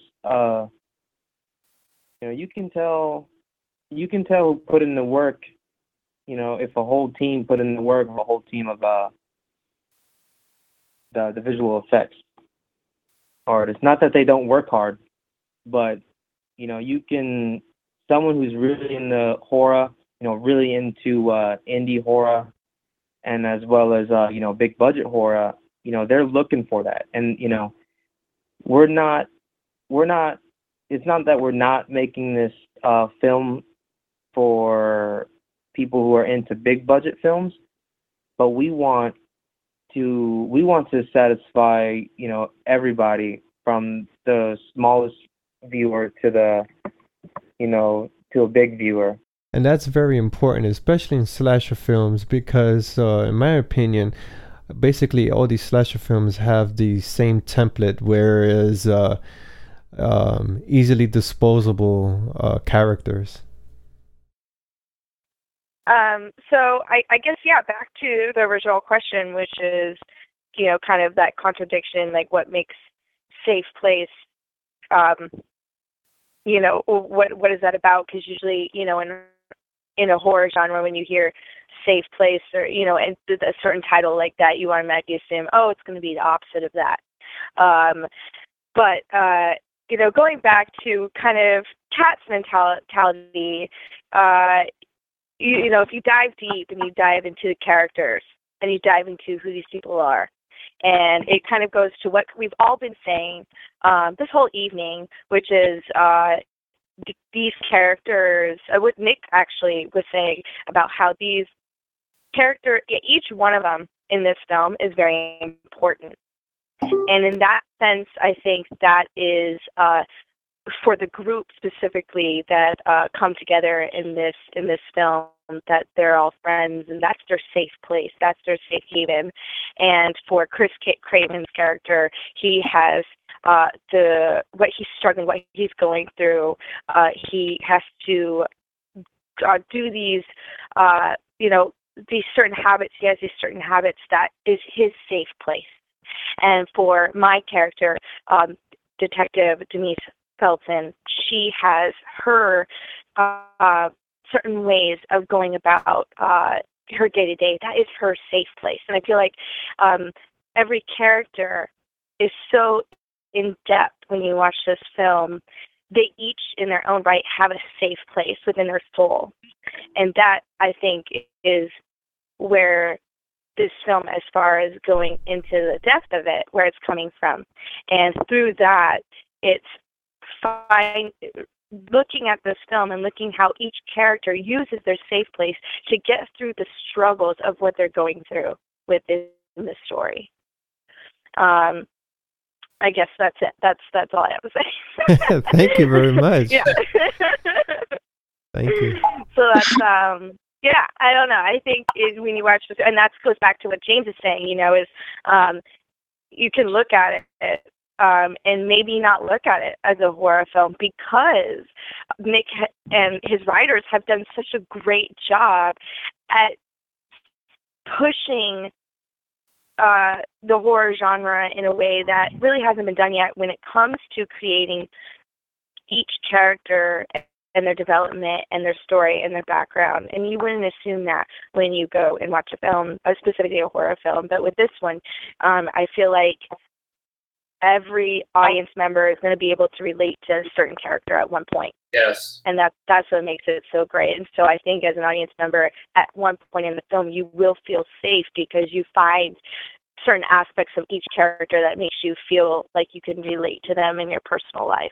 Horror films, most actors and actresses, they tend to complain so much that it's physically demanding, but that comes with its territory for horror. There is a sense of elevation over action films in terms of being physically demanding. So with that in mind, is there an approach that everyone has, a mindset coming into performing their role for Safe Place?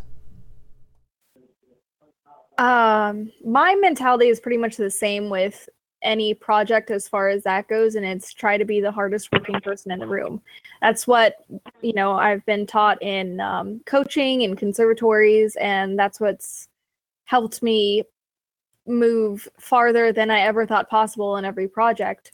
So that's the biggest thing, is just be willing to put in the work, whether it's physically demanding or not. I mean, that's something that's usually you find out before you even get on set, and that's something you can prepare for ahead of time.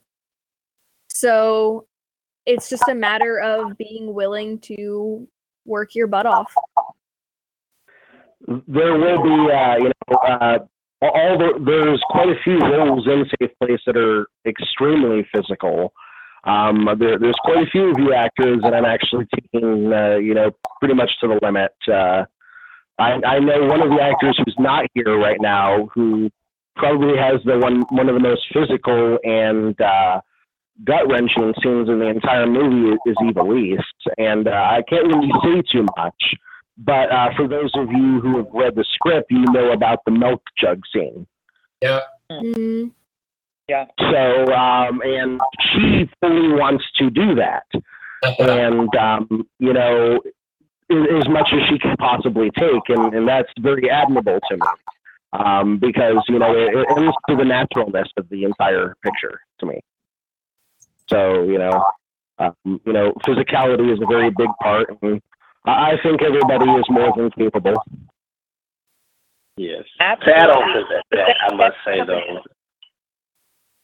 To add on that, even just more than just physical, I think you have to be mentally prepared, because you can, be all physical all you want to, but you're not mentally prepared for, the action you're about to do, say, like you said, the nut cunk machine or anything else just with vigorous work and hard work. If you're not mentally prepared, ready to have that determination to accomplish what you need to accomplish to make that role what it needs to be up to be, then, that's how I look at it. You have to be mentally prepared. That's in almost any aspect of life or anything you're doing. So same way I look at it the same way, in roles and acting and such, you have to be mentally prepared for anything to come your way. So if it's something physical, you're meant to prepare for that thing. Mm-hmm. I definitely agree. I was going to interject that, that's another thing with the horror genre. It's a very physical genre. These fight scenes, the things that the villain has to do, a lot of stunt coordination, a lot of things that aren't fully appreciated by people watching the film and understanding the actors, a lot of fight choreography that you have to learn, and that, plus your dialogue, plus your dramatic acting skills. And plus, obviously, with indie films, especially with horror films, there's a certain risk of being injured. I think it's really, really important for horror actors, really, really good shape mentally and physically. And I've been noticing a lot of the guys and girls that are involved in the film seem to be very fit physically and ready and raring to go. So good for us, Indeed. Definitely. Try to keep my physique, up to par. Absolutely, I agree 100%. I mean, you have to have some sort of physical ability to do the roles that you're required to do. I mean, you can't just fall down and with no mats or anything like that. I mean, if you want to look real and good, you've got to be physically fit at least a little bit. You have to know stunt choreography and things like that. That's something that I'm sure majority of all of us actors and actresses try to maintain as their bodies. Absolutely. I said I wouldn't be anywhere without my girlish figure. So.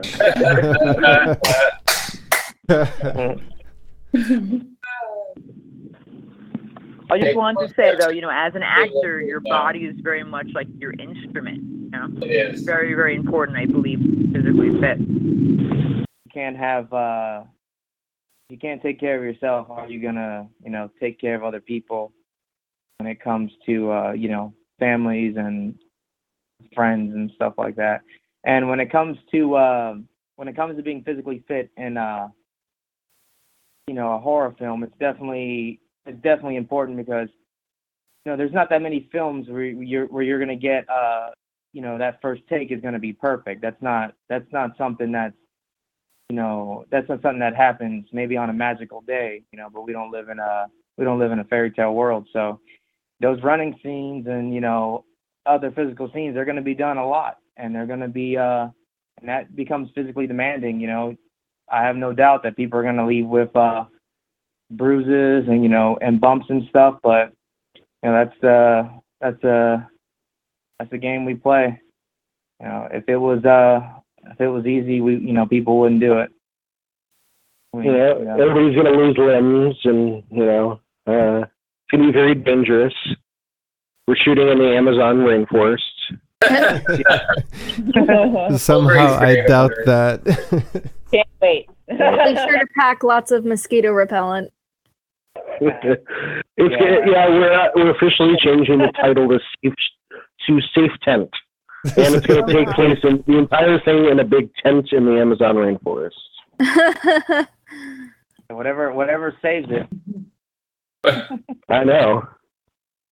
Yeah, so great. Yeah, that's my opinion on being physically fit. It's one of the most important things, definitely. Yes. My last question is, what is in the future for everyone? What are your projects coming up? Just wrapped a comedy motivation, kind of a motivational speech parody, like all the ones you see on YouTube where they're saying like never give up and stuff. I made basically a parody of that, and I just finished that like maybe a couple of days ago with people involved. So. Oh, very cool. Very cool. Jordan, what about you? What are you working on or have coming out? For me, I have my first feature that I was the lead in, Close Calls, coming out this August. I also have a horror anthology, 1031, directed by Rocky Gray. I also was just cast in a web series that's going to be filming in Nashville. It's like a comedy, so it's the complete opposite side of what I've been doing lately. But I'm really excited to expand and do other things. What about you, James? What else are you working on? Oh, nothing. No. Currently, I'm working on a project called Runaway, where I play a father to a girl that gets kidnapped and put into a sex trafficking ring. It's pretty awesome. Very emotional. Also got cast today in a film called The Art of Sin, pretty excited about. So you can think what you want on that, but it's definitely going to be a good short film for that. And got a couple of other ones I can't really talk about yet, but I'm excited about. One's going to be filming in Hawaii, and the other one's going to be filming in LA. So we're pretty excited about those. And also just finished up a parody from NU Films called the Pirates of the Caribbean, which was a cross between Pirates of the and Pirates of I can't even say it.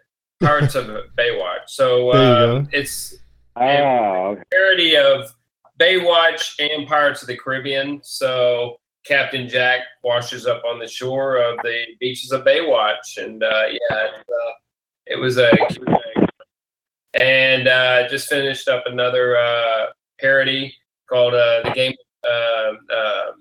Game of Minions. So it was a parody between the Game of Thrones and the Minions movie with NU Films also. So I'm staying pretty busy, and also just finished up a new pilot series called Counterintelligence, where I play an agent, Ty Roberts. So that's kind of what's going on with me. Cool. And then Genevieve, I know you. What do you have coming out besides Death House, like the Expendables of horror? What do you have besides Death House coming out? Well, Death House is supposed to be getting a theatrical release, at least limited theatrical release. I'm waiting for news on that, so I'm super duper excited about that. I recently also went to the premiere of Death at a Barbecue, which is an anthology feature, and I have a movie, a short film in that called The Abducted, which has won 14 awards so far, including I won Best Actress at LA Shorts Awards Film Festival. So I'm kind of excited about that. Thank you. And then I'm super excited because my directorial debut, Attack of the Killer Chickens, is going to 2 more film festivals in Las Vegas, Nevada in August. It's going to Action on Film and Hollywood Dreams, both rather prestigious, film festivals. It's the first time I ever directed anything, so I'm really happy it's gotten a couple nominations and it's going to so many film festivals. I'm really thankful to my amazing cast and crew. It's teamwork. All these films, it's teamwork. Nobody can do it alone. You always got to remember that. So, of course, excited about Safe Place. Excited about Mr. Bones, a short I shot recently. Excited about Mr. Blue Shirt, The Inspiration. My friend Robert Mukes and I are in that with a whole bunch of really cool people. It's kind of a fantasy film, so I want to shout out for that. Toxic Tutu, which is a mockumentary of the Toxic Avenger. Really excited about that one. The Lich, which I'm honored to be in, working again with James Balsamo. Tom Sizemore also stars in The Lich, so I'm super excited about that one. Just so many projects coming up and things going on. I just got booked for a shoot on this Thursday, in fact, that I'm not allowed to talk about, but everything is really, I'm thankful. And I'm also want to give a shout out to Birmingham Horror Convention, Birmingham Horror Con. The weekend of October 28th, I will be in the United Kingdom at Birmingham Horror Con with some people from Chucky, Texas Chainsaw Massacre, and Nightmare on Elm Street, signing autographs and meeting fans. Awesome. Thank you all so much. Sweet. Rakeem, do you have anything coming out or anything you're working on soon?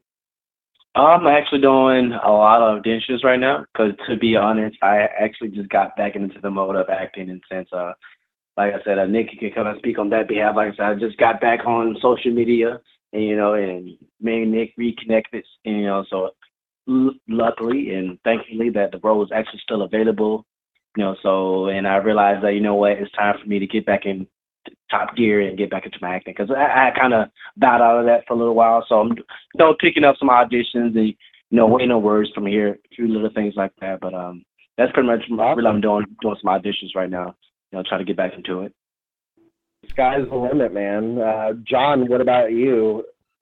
If you can talk about. Yeah, what I can talk about. I've been kind of a ghost lately. My Facebook has been pretty bland. due to that reason for, signing confidentiality agreements and whatnot. But I've got a lot of things going on locally shot in Florida, in Central Florida. I've been doing the commute back and forth to Georgia pretty heftily. It's a long drive. I don't know if for those of you who don't know, John does some bit roles and some very high profile projects in and throughout Georgia. He's just not at liberty to talk about some of those. Yeah, it's they make you sign the confidentiality agreements. So the only thing I can really say is it's superhero movie. That's about all I can say. Oh, that's awesome! Congrats. Set aside from that, I've got a movie coming out this year. I played a local cop in a Al Pacino flick. It's supposed to be pretty good. But set aside from that, I'm doing a lot of work with everybody in Florida.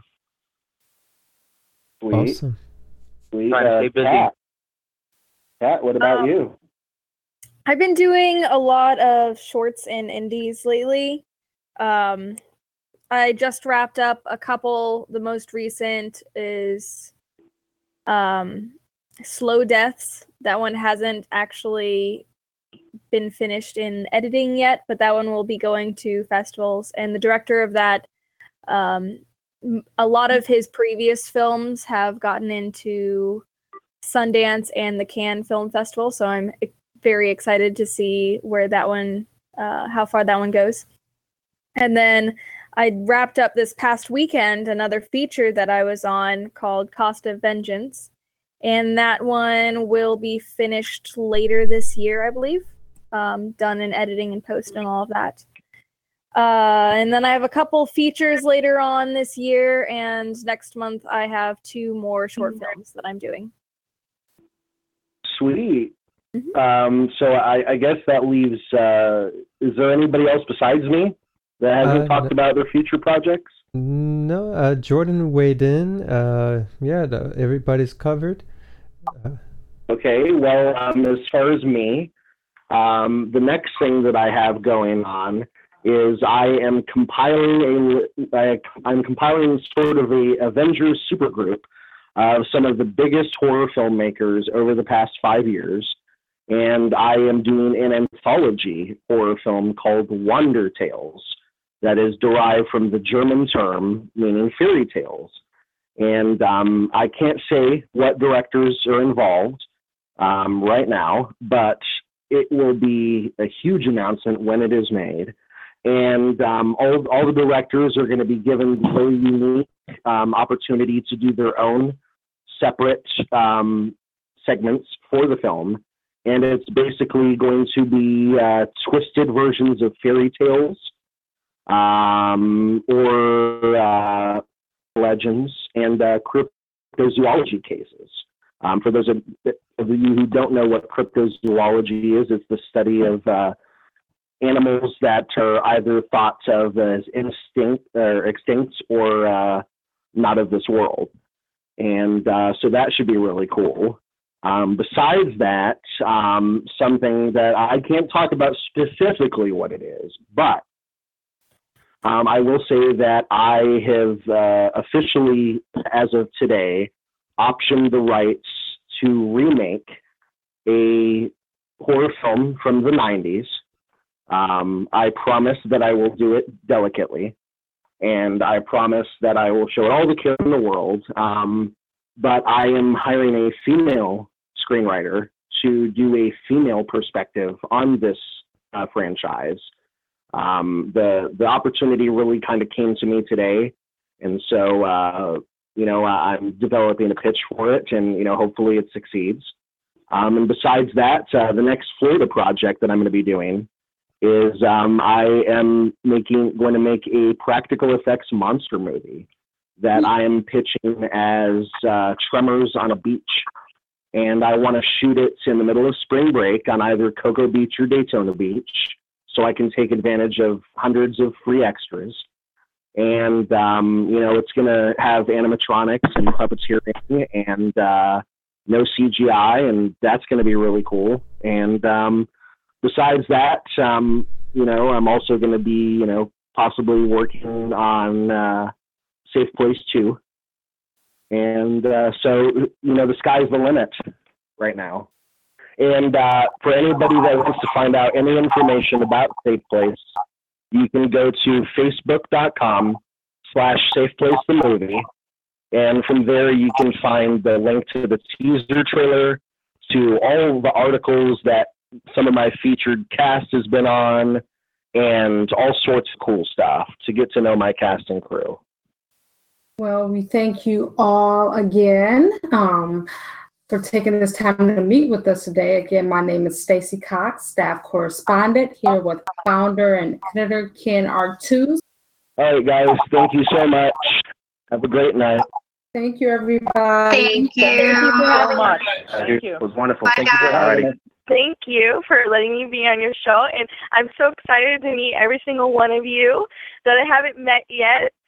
Nick, I'm very excited to work with you, and thank you for asking me and the cast to be a part of this podcast with you, and I'm so excited to work with you. And everybody, bye, and have an amazing evening. Yeah, that was something I like to say about my Marine Corps career. Literally, I felt like the whole time I was in the Marine Corps, I was just wet and cold, because we were in North Carolina. Yeah. And it's just constant rain. And then, like, the first couple days of one of my really rough deployments, it was so bad. It was like 60-something miles per hour winds. We had 9 hypothermia cases, and this was in Afghanistan. Oh. And it was just terrible. That's terrible. 2010. Freezing. Wow. The worst. Still one of the worst days of my life. It's the worst day of my life. I can't even say it. It's definitely the worst day of my life. I remember sitting there thinking, "Yep, this is where I'm at right now in my life." And I was in a hole, and a bunch of us were in a hole in the middle of the desert. And at this point, it had rained so much that if we dug a hole that was 5 feet deep, we're taking cover in it. The water's 4 feet, so we're just in water, which explains the hypothermia cases, in the desert. Every time, I love saying that because it just blows people's mind. Like, how do you get hypothermia in the desert? This doesn't make any sense. We had an Eskimo we had a guy who was an Eskimo, and he actually got hypothermia. Wow, that's the irony right there. It was, and it was, they're all okay, but man, that is funny. You can't tell me that's not funny, man. That is a funny thing. Well, looking back at it now, you could say it's funny. Then it was not funny. Oh no, it was not funny. I remember sitting in that hole thinking, you know what? If someone comes to get us right now, they deserve it.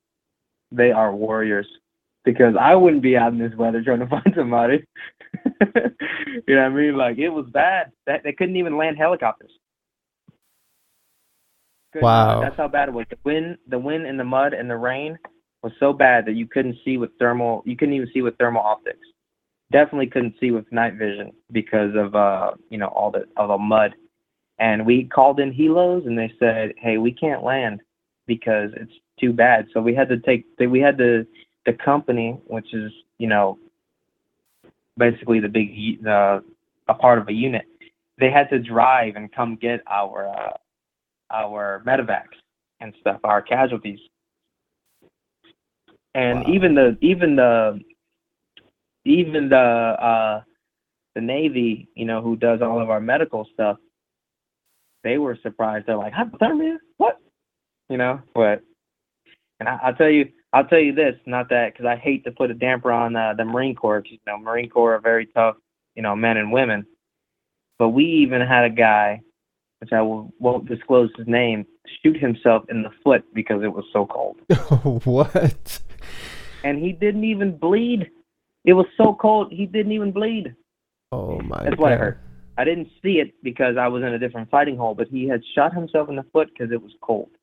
Wow. And what was funny about that is that when I heard it, I rolled over to my friend and I said, and the person who was sharing the hole with me, and I said, "Hey, you hear that?"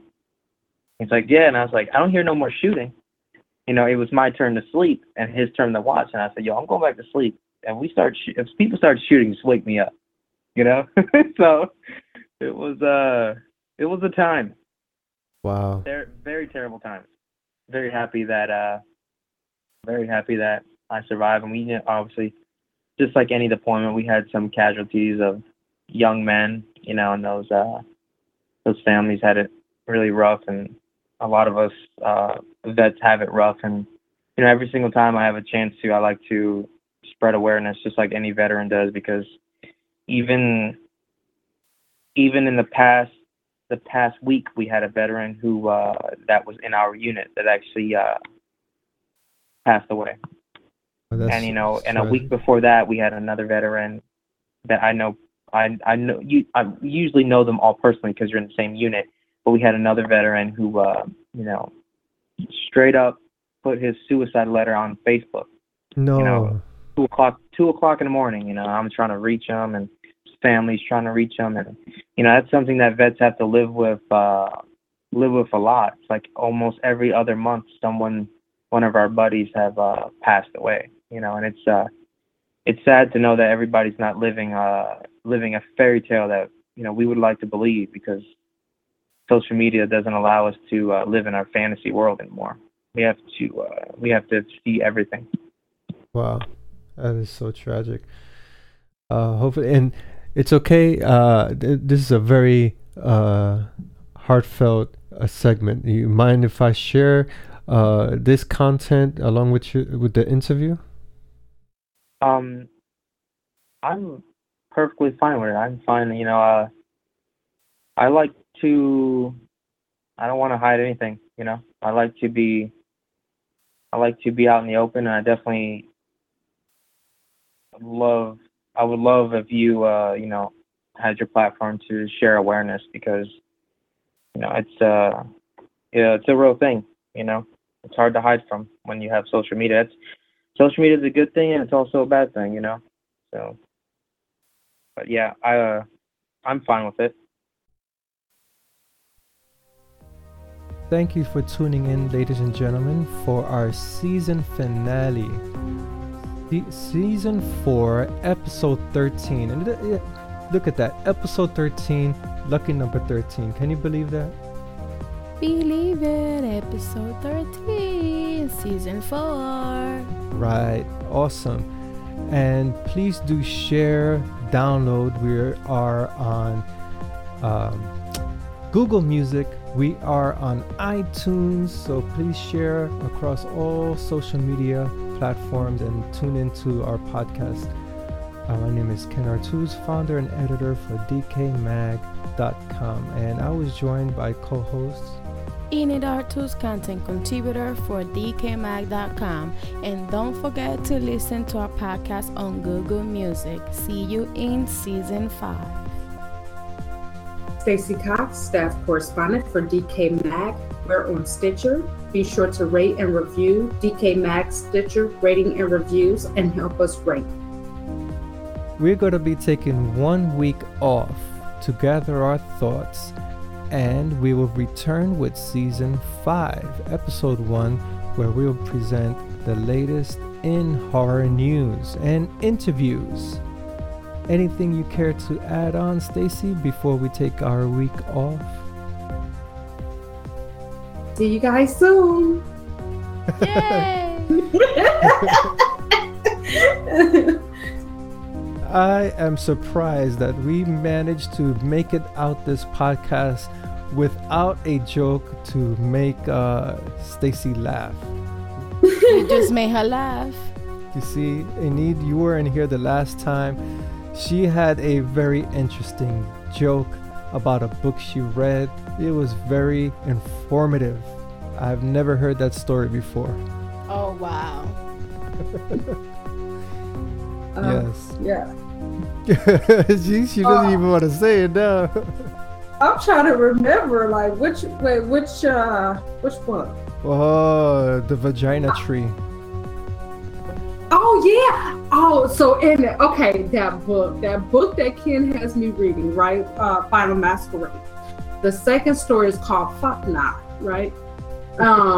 So the guy, he gets a piece of land from his grandfather's will, and it holds a tree. Okay, the tree looks like a vagina, tastes like a vagina, feels like a vagina. Oh my So God.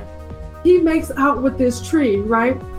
And then he goes back to his wife, and he has this sudden, like, you know, just like horny rush or whatever. So after making out with the tree, he goes back to his wife. So his wife is getting angry and she's getting jealous and she wants to see the tree, right? So they have a threesome with the tree, and then the tree like consumes him, it eats him, and then turns into his penis. Wow. That is something that you will see on Showtime after midnight. Yeah. And after that, I was just like, oh my God. I was like, oh, you know, I cannot deal with this book right now. So then after that, I take a couple days break, and then I try to get back with third story. And then like the last story that I wrote, I think I'm on story number 9 now. I think story number 8. To where she consumes him or something like that. I'm just like, what the hell is going on here? Wow, It's looks like like you so many looks like you weird have a stories in that very book. you are you sure you're reading horror? That sounds like you're reading porn. I mean, she's it's having like a hard time. Yeah, I had to kind of look at the title and everything like 10 times. Like, am I reading the right book? What am I like? What is this, a tree porn? Yeah, and it's just, I'm like, okay, I'm like halfway through maybe, and I'm like, this shit needs to hurry up. But after I read a story, I'm just like, all right, I need to break through this book now. It's so hard getting through that book. I It should is use the hard. word hard. It is like the stories are so hard. Like one is called Mummer's Parade, right? The Mummer's Parade. Wow. But it takes the form of like a play, so you're actually reading a play. Interesting. Yeah, and it's so weird. Like, I actually had to like go back to the beginning a few times. Like, what the hell am I reading? Great. Well, You know. we are definitely looking forward to your review on this book. Definitely. Yeah, I'm trying to get through as fast as I can, but I'm just like, all right, like it's like every story is a different headache. I'm just like, okay. Wow. Interesting. So, Well, and that is the best closure for season 4 right there. So it gives people a different perspective when they walk past a tree at the park. Interesting. I didn't know. See, we made her laugh. That's it. Now we could close out the show because Stacy. I didn't know you still record. I thought we just Oh yeah, we record. We What recording. the heck is going on here? That is that's the final note for our podcast. You see, and this is the type of humor we're gonna present in episodes that are forthcoming. You mean on season 5, episode 1? Of course, in episode 2 and 3. 3 and 4, 5, Right, 6, exactly, 7, 8, because and every time. You know what? Because people consider horror, and they think people who watch horror or who act in horror or who make horror are these deviants who live in the basement and then, have dead bodies in the freezer. No, we're not. We are average Joes. We enjoy horror. Horror has more social commentary than any other film genre. And you could back that statement up as much as you can. And we have testaments that also back up that claim, including, there's a whole slate of films. So, yeah, definitely. All right, so let's keep them hanging so they could stay interested. And let's say goodbye, take a week off, and come back fresh. That's right. And see you guys, and thank you for tuning in. Thank you.